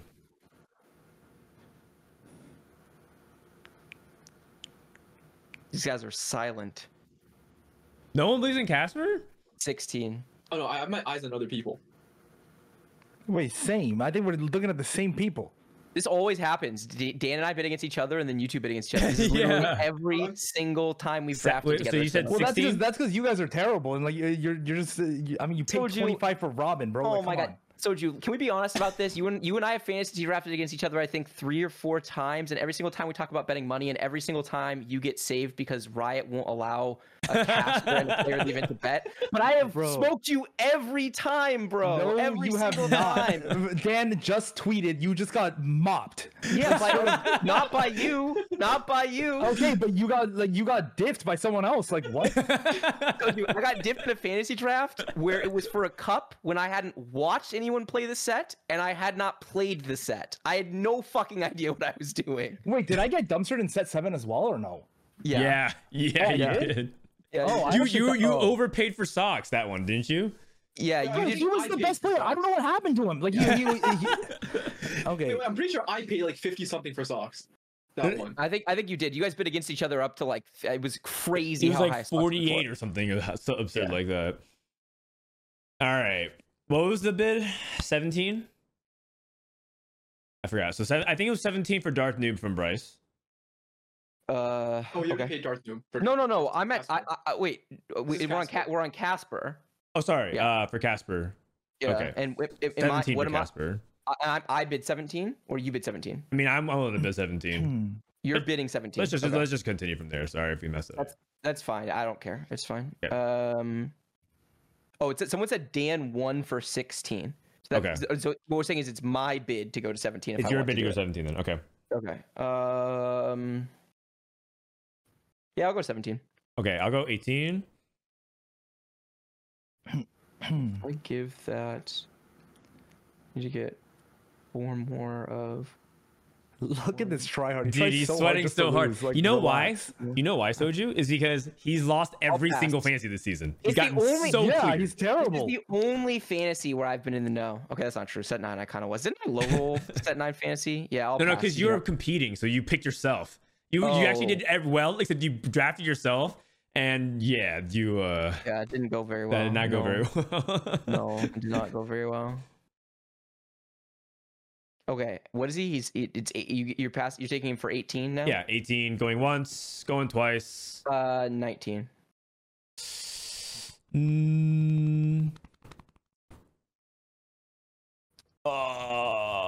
I'll go. I'll go 20. I'll go 20. He is yours. Okay. Dude, you have no money. You can't buy anyone. Oh, yes. Wait, so That's, he's gonna be picking up I mean, but scraps. like, I feel okay. Yeah, I'll tell you later.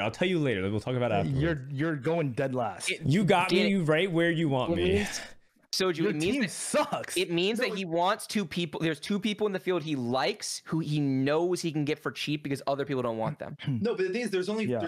4 players left. And it's like he's not getting one. He's not getting one of the 4. Right, so he's not gonna get one of the 4, so it means that he's happy drafting. Like if he drafts like the 18th, 19th, 20th, or whatever, he's fine with that because there's people he likes that we don't. Okay. We'll see who they are at the end. Yeah.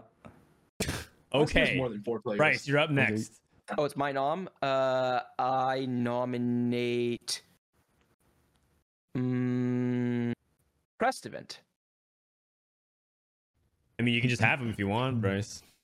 I could. I'm gonna nominate Prestivent for 25. 25. Okay, can you let me 26? I've got a number on a piece of paper next to me or a screen next to me. When we get to the number, that's when I'll stop bidding. 27. Bryce did some homework beforehand. Can we just skip to the number? If you want, if you're actually gonna buy yourself, I'll give you the number right now. Okay, is it gonna make me broke? No, I think it's a really reasonable number. Okay, 27. 28. 29. 30. I'm gonna be broke. Listen, I think it's fair value for you. So if you want yourself, you have to pay fair value. 31. 33. Oh, we went 33. You go to 34 now. He jumped. That's my number. So if you want yourself, you get yourself for 34. If you want me to have you for 33, I'm down. You can have me. You can have me. Great. Okay. 33 for Prestivent. Going once. Going twice. Yeah, Bryce, you're going dead last as well. No. P-God's really good. This is a great bid. Darth Noob and Prestivent. Wow, you are Team Dark Horse right now, Bryce. That's great, actually. That's exactly what you want to be. This is a low skill expression patch. Don't overplay for the top players. All right. Soju, you're up next for nomination. I'll put.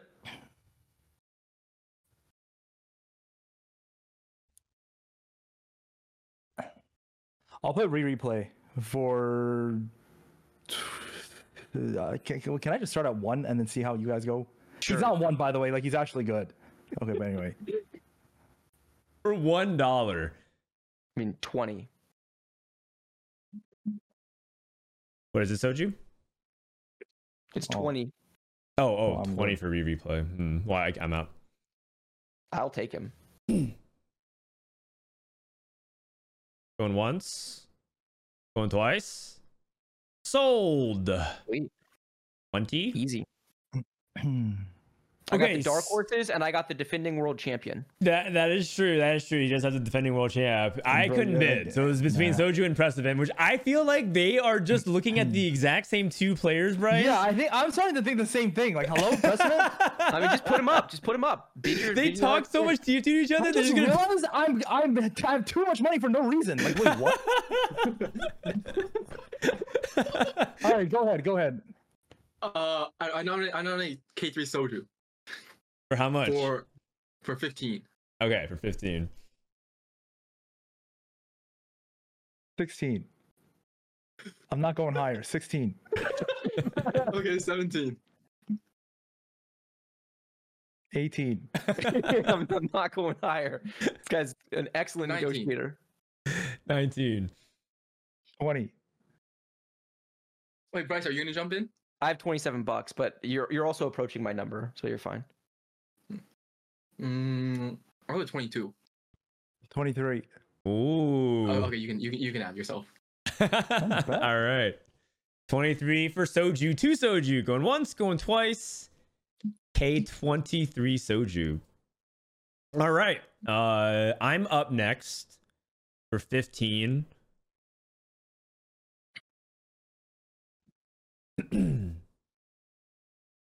I'll bet on Wasian for $14. Wait, what's 57 minus 15? Well, Oh, 42. I shouldn't tell you. Please, guys. Yeah. All right, 15.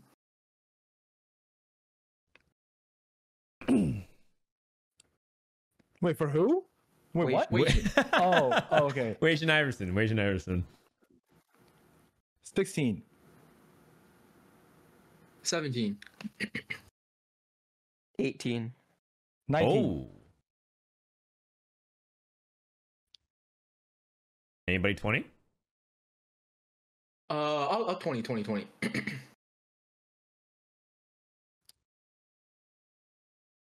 Preston does has the most to spend. 20 for Wasian Iverson. 21. 21 from Soju on Wasian Iverson. Okay, who is left if Wei Jin is gone? I mean, if you let me have this guy, you get to get Goobums for 27, bro. Like, come on. Or 20. You get Goobums for 26. So let me have him, man. You're at 21, right? Yeah. 22, 30. Ah, fuck. 35. 35? Wait, what? No, I'm doing the math for P God. Oh, I was about to say, like, you're. Okay. You Okay, can't just start with the $200. Okay, the like, thing come is, on. it's like. But if okay, 2022. Wait, how many are you at? 20, 50, 30, 35? Yeah, he's Oh, trying to leave himself more money. What Bryce just said. Okay, 20. Wait, what am I at? Wait, what was that? 20 what? 22. You have to bet 23. Okay, so if I go 24, then you literally have to let me buy it. Otherwise, you can't get Goobums. Sorry, 24. Okay. All right, bet. GG. Okay. All right, bet. Have fun with dish soap, Goobums, and 3 frauds. Like, All you're right. going 8th. 22 No, I for have Wage some, I have some Anderson. power picks. Or 24? Was it 24 22? 24. 24. Sorry about that. Just change that to 25. Okay. Fuck it. Wait, what? So who's up next for that was my I did waiting, so Bryce you up next. Goobums for 26. I'm 27. I mean, you literally have it guaranteed. Like, how the fuck There do it you is. get Goobums for 27? You're right. Bryce It's crazy I value. don't get it. Bryce can't bid higher than 26 because he's How can he- $1 per player. All right. I mean, that's just how it works sometimes, is bad, allocation. Yeah, you I'm guys are an bad with your idiot. money. I mean, you were the person that could have stopped that, Soju. You Well, yeah, but then the thing is, like, I don't know if I can. Like, he needs to get 3 more players. Like, he has all this money for what? I mean, 30 isn't that much. I get to guarantee these 3. No, you Not don't because really. of Bryce. No. You and Bryce. No, what? Yeah. Okay, I get guaranteed 1. I have more to spend on average per player than you do. Okay, whose turn is it? It is Soju's turn. Phoenix. 4-1.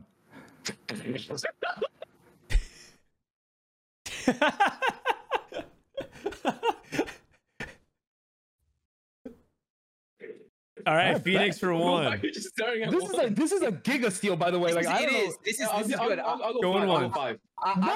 No, President, please. 5.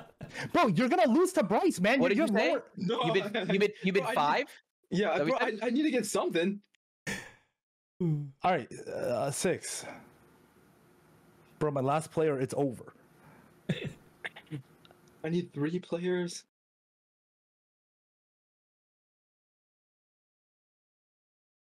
All right, going once. 6. You can have them. On Phoenix going Oh, twice. bet. All right, 6 on Phoenix. So you can spend up to $4 on his last player. Precedent. You actually can pick another player here if you want. You can bid and guarantee a player because you can outbid pricing. If you want, you can do that if you want. You don't have to. if there's a player that you feel strongly about, I'm just giving you the option.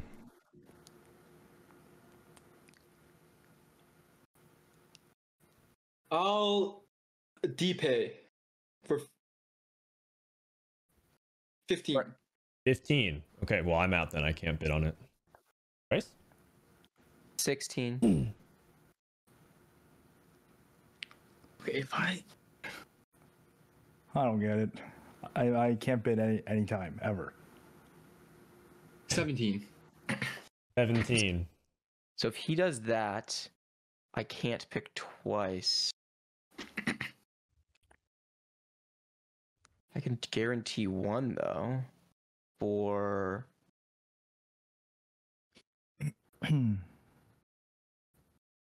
17 is the number? Yeah. No, you can guarantee, I think. Yeah, I can. You Yeah, can. I know. Yeah, I think I'm gonna pass. Okay. So Precedent gets DPay for 17, which means Bryce can basically double bid, but we'll see. I'm on next, right? Mhm. Okay, so I'll go with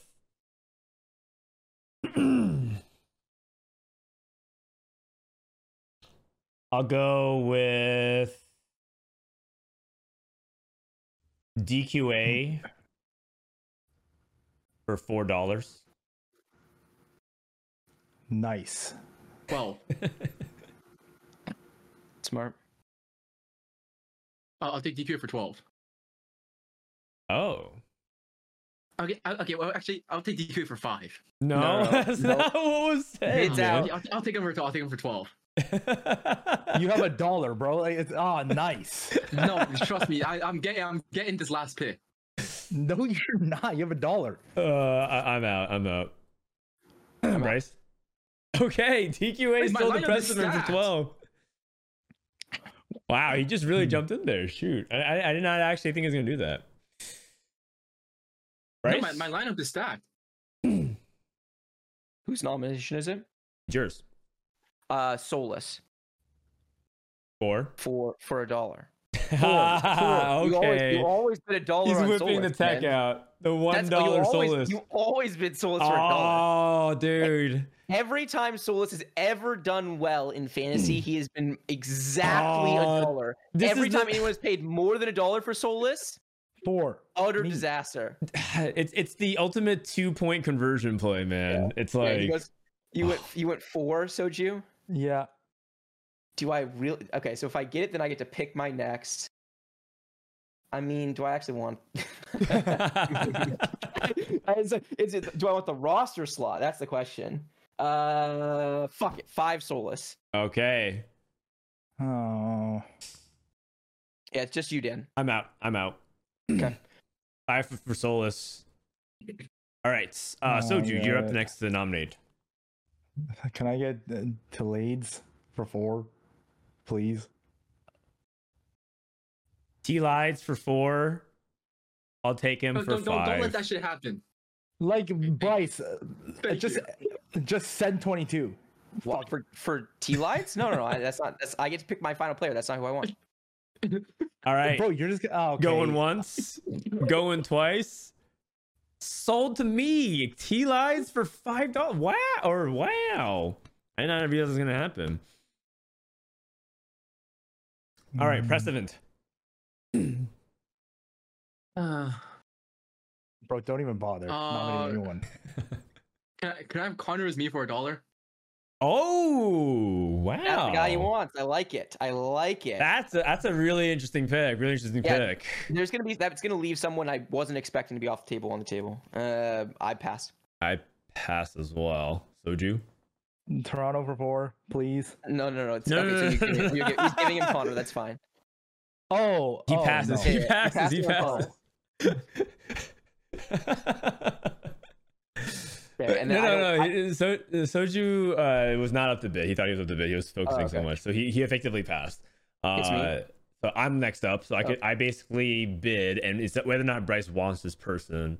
So I'll throw out Kurum for 10. I'll take him for 11. Okay, so Bryce takes Kurum with his remaining money. So then he's floating 11. So Soju's next up to bid. You want? Bro, just choose who you want, man, and Okay. I'll take. No, the mind games. Oh wow, I don't care. I mean, just take whoever.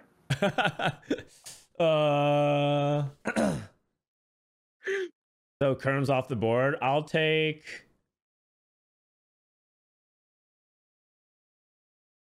Oh man, I think I'm gonna take. Toronto, Tokyo. I'll just do it. I'm fucked. All right. So you pick whoever you want. How much is his 5 for Toronto? Well, I don't fuck. Are the stats updated? Haven't played with a lot of these players like at all. Okay. Isn't that kind of on you then? I feel like you should be trying to play with I'm down to people. use some advice. Whoa, P God. Let this guy sink Yeah. or swim on his own. What's the advice? I mean, Vanilla's made a lot of final lobbies. Oh wow. I'll take. I Philip stand for 4. laughing. I'll take Philip? Philip for 4. Oh. Wow, I did not expect that to happen. Okay, so I guess that's it, right? Actually, Bryce has money left over, but we actually don't have anything else to do, so Yeah, that's it. that's gonna be it. What do you guys think of the draft? What do you guys think about the draft? I mean, I won the draft. Okay, so Bryce thinks he's won the draft. Darth Noob, Prestivent, replay Solus and Kurum. I feel like you took some big risks though. Like you have actually, I think you have your team's upside, because if everyone plays towards their upside, you have an amazing roster. Wait, I how do you feel like I have a good team? Prestivent has there's so Goobums, I like your team DPGK, as well. I have no opinion whatsoever about Connor, but I like your team as well. No, I'm telling you, this Connor guy's actually good. It's just he doesn't play that much, but it's like, bro, if he just dedicates 2 days or something like that, like he's chill. I'm trying to remember what I'm pretty sure in his interview he rated himself very low. No. I mean, a lot of people say that too, Bryce. You never know if they're just doing that to not psych themselves out. And like one time Kyvix rated himself as the worst player in the field and then went on to win the tournament. So self-evaluation is not entirely accurate. Oh yeah. Also, I just want to point out, I was joking when there was 3 Titans. There's actually 4, and I got 2 of the 4 Titans. So it's like what, Disop and Goobums? Goobums, yeah. Yeah. Oh yeah, I mean Goobums is probably the steal of the draft. Yeah, 27 for Goobums is crazy. I think Darth Noob for 20 is crazy. I thought he was going to go for way more. I also think replay for 20 is cheap. I think it's hard to know because Darth also you needed to see his in-houses today, Bryce. Who, replays? Yeah, I like they were worse than my scores. Interesting. And I'm average of 7.5. I mean, when I watched him earlier, no, he didn't, but yeah. When I watched him earlier, he was going like a bunch of 4s, 5s, like a 7, I think 1, 2. I think part of the reason why I like replay in this format is because he's going to play a lot. He's playing a lot more top 4 oriented than a lot of players in the field, and that's really good if you do 2/3 cut on the first day. He's got a much higher chance of making the second day. Yes. The strategy for this regionals draft is purely about whether or not you think these people have a good chance to survive a cut. That's how you get the most amount of edge in the fantasy draft. Yeah, and so that's why you take people like Solus, Bryce. That's so risky. You could just lose draft on day 1. You for sure can, but the thing is, like, I don't know that there's at the time. I don't know if there's anyone else that I was like more confident. Like, I knew I was getting Kurum, and so I don't know which player that you guys got later than that, like that you think is clearly stronger. I don't know. I think Solus said something to me during our interview that he said, if I make it out of day 1, I have a good shot to win, and I think that's probably true. I think the question is like, is his read correct? Okay, fair enough. Soju, how do you feel about your team? I think okay, I don't know why person's laughing because here, listen.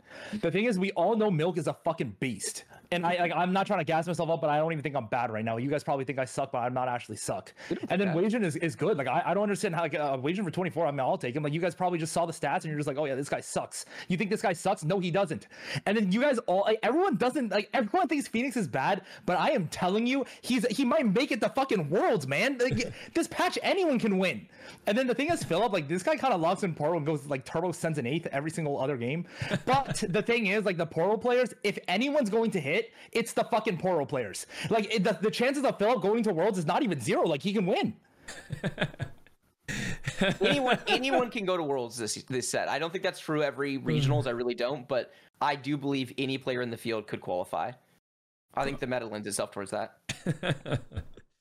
I like my team. I think my team's really well rounded. I try to pick people who I think have good survival chances. Like T-Light's example is a very top 4 oriented player as well for the same reason Bryce is. So if you think about through that lens, Bryce, I got a similar value pick for 4 gens as cheap.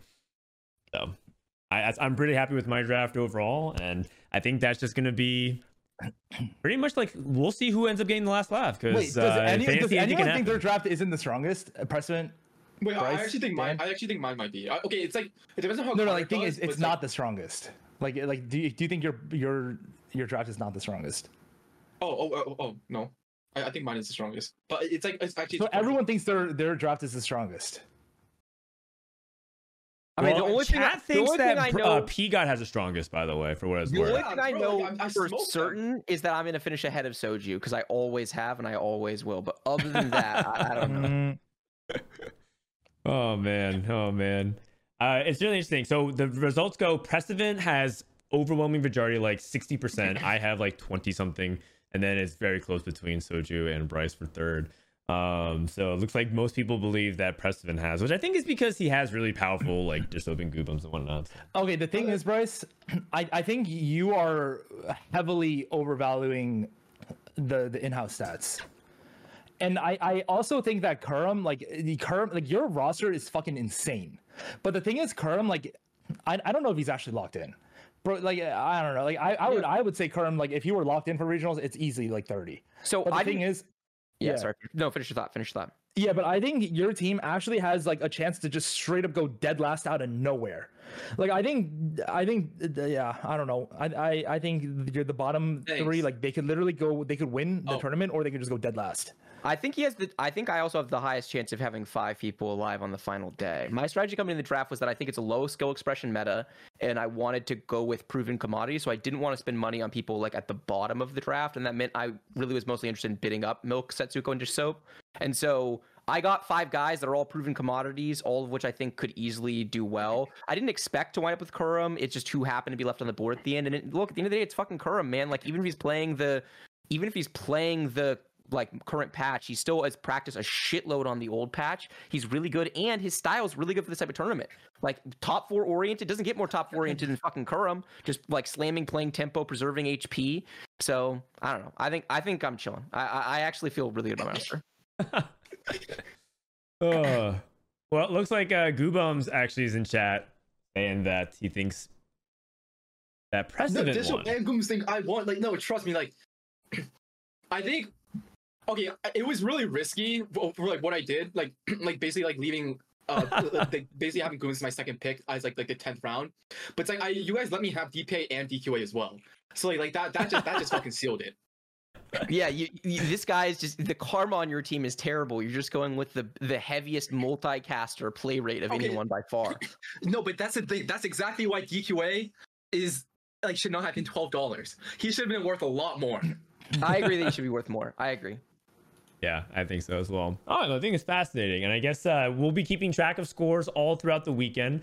And that brings us to the announcements, I guess, at the end of the show, which is that one, Bryce and I will be co-streaming all throughout the weekend. And then the other thing is that they announced they are opening up pick'ems. Now, this is not for everybody, but this is kind of like if you want to do your own fantasy TFT, but they're opening up the world's pick'ems for who you predict will do well. So it's kind of like Riot sponsored fantasy TFT, which I think is actually really cool. It's always fun to do those things. Kind of wish we did that in North America. I think it'd be really interesting, but at least they're doing it from Worlds. This is the second longest thing I'll say today. There's no way I'll top the length on the first one, but this is a little long-winded. Apologies in advance. So there's a lot of backstory behind the co-stream that's happening this weekend that is probably not worth getting into, but there is some context that I think is really people should know, which is that Dan has been investing a lot more in TFT content over the course of the last set. He took a part-time job in order to be able to actually allocate more time to TFT, and that's why we have like the podcast level production that we do. That's why we have the co-stream quality that we do. There's a lot of stuff that goes into that. It's not just a lot of work. He's foregoing compensation. He could just be casting all of these events and getting paid to do it, but instead he's building this co-stream product on the side for his own enjoyment and for the community because he thinks it's an important thing. He thinks that's kind of the direction of broadcast esports in general. And in addition to not making money off casting, in addition to the amount of work he's putting in order to make it really cool and awesome, he's also spending a lot of his own money buying shit to make this possible. So he's bought, I think you have a slide on this, right, Dan? He's bought like $3,300 worth of equipment already, right, in order to create this really cool product, and he's just doing that personally. And then there's a bunch of other equipment that he wants to buy as well that's like a wish list of if he had it, he would make the product better. And he hasn't bought it yet because he can't justify allocating the funds. And so I basically bullied him into doing this. And I was like, look, obviously not every TFT fan or fan of the podcast, fan of the co-stream is going to be in a position to financially support this endeavor that you're embarking on. But I think there are people out there who would like this context and would potentially help if we asked. And Dan was like, that makes me uncomfortable. I don't want to ask for people's money. And so I was like, look, I'll do it. I will do it. I will be shameless about it because I love what he's building. And I think that people would support it if they kind of understood the context of this and if he just asked. So this is me asking for Dan, if people are interested in supporting what he is building, in contributing to the fund of the equipment that he has already got and the equipment that he wants to buy, if people are interested in contributing like the fund of bringing out influencers, right? Like Dan personally flies out Ramblin for the co-stream tomorrow. He personally flew out Ray for earlier. So if you're in a position and you want to donate some money, there's a donation link somewhere below, right? Of like just donating to Froden. Any money that's donated today or over the course of the weekend of co-streams will go directly towards this fund to basically support this product that Dan is building.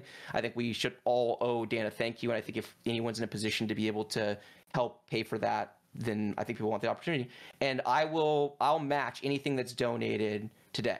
So whatever money we get donated today, I will just straight up match it to try to get us closer to the goal of like actually Dan being able to build what he wants to build, get the higher end camera, like have the better mic setup, etc. So if anyone's in a position to donate and can, then it would be greatly appreciated. And Dan, I don't know if you have other context you want to add. No, man, I'm actually getting a little emotional. So that's really, really nice. Actually, I didn't even know that you were going to say all that. And Bryce he's like, let's get these graphics made and everything like that. So yeah, at the point where it's getting really expensive. Literally every dollar I've ever made streaming in terms of profit, I actually just put straight into the co-stream and whatnot. So I'm really grateful that everyone comes to support, and I think it's really special. I think TFT is a game worth doing for that. I think that there's also more stories to tell. It's not about like making my stream better than the mainstream. It's about there's so many things going on in TFT tournament. There's only so much you can kind of follow with one POV, and I want to really bring that to life. So it's been really great journey. I think this weekend is going to be super fun. It's going to be super fun. Is. Can't wait. And it's completely optional. If you guys just enjoy for free and just like, hey, I just take me as like an ad, I think that's also okay as well. Every little bit helps. Sweet. All right, and on that note, thank you, especially big thank you to everyone who's watching. But these guys are donating their time, which is probably the most precious thing to them at the moment. They could be spending time grinding in their houses and whatnot. But thank you so much, Prestivent and Soju, for just the most fun episode every set. So Soju, why don't you have final words first? Oh yeah, yeah. Thank you for having us on the show. We've been grinding in houses for like 12 hours, so we needed like a break anyway. Yeah. Also, Bryce, you can you just PayPal Dan 100? Because the $100 I won, I'm down to just not get PayPal'd. I actually forgot about it. So that 100. So then wait. Is this you mean from the tournament yesterday? Yeah. So if he doesn't PayPal me 100, doesn't that mean I donated 100? Yeah. Oh, that's actually true. That's actually true. Oh, wow. Okay, so the prize money that Soju won in the mock tournament, he's just donating toward me. So really, Toronto Tokyo is donating 100. Thank you, Toronto Tokyo, for the $100. By the way, I should cap this. I don't know if there's like how much money is pouring in right now, but if this is like over $10,000 or something, I at least have to have a conversation with my wife about it first. Oh man, there's so many people to thank. The list is really long. There's a lot of people subbing right now, and wow, I'm feeling the love. I think we've gotten around like 70 or so far. So thank you so much to everyone who did it. That is really, really generous. Prestivent, any final words from you? Just thank you for having me. And yeah, Dan does like so much for like the competitive scene. Yeah, you guys see everything like all this stuff like he came up like himself, or Bryce came up with. It's just super cool.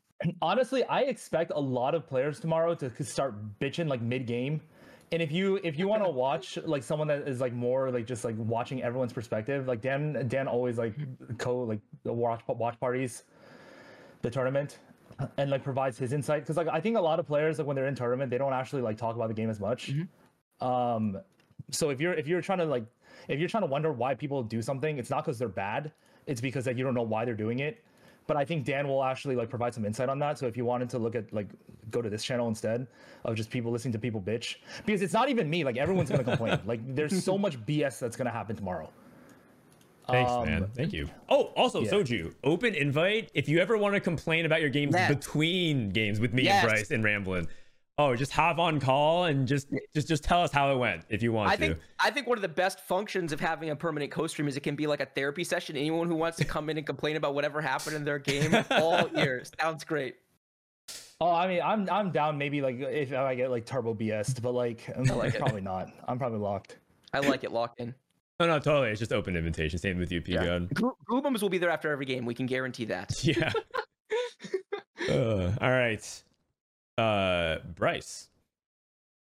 My final thought is that this was every bit the amount of fun that I thought it was going to be. I've been looking forward to this all week. I knew this was going to be a banger. It's always fun hanging out with you guys, chatting about this stuff. And Dan is amazing, and I'm really excited for this weekend. You know, when we decided to stop casting, the pitch was like, give me time, let me build this, and it's going to be special. And I think he's already built something that's special, and I think it's going to be really cool to see him pour gasoline on the fire. So I can't wait for the co-stream this weekend, and I can't wait to farm all these bots in fantasy. All right, man. It was so good. You had me in the first half. So for my words, thank you so much, everyone who showed up. If you want to follow the feed, you can always support us on Twitter by following us, twitter.com/DTIYDK. Last few episodes, we talked to some really cool people. That Box Emily episode, if this is the first time you're watching, highly recommend that Emily Wang Box episode. Is really, really fun. And the next time we're going to be live for this episode will be after Worlds, where we're going to do a set reviewed episode and do final rankings. Like, this is their entire performance, and we're going to do like the 15-1. It's like the how do you define who is the best player of the set? We're going to vote, and it's going to be encompassing regionals and worlds. It's like the final rankings of the entire set and see who gets to end number one. So if, you know, Prestivent goes first at regionals, first at worlds, who knows, man? Maybe Prestivent's going to end number one. Love it. All right, no reaction from Prestivent. Okay, well, that's going to be it from us. From Frodan, Bryce, Soju, and Prestivent, thanks for watching this episode of Don't Talk If You Don't Know, and we'll see you guys next time for more TFT action.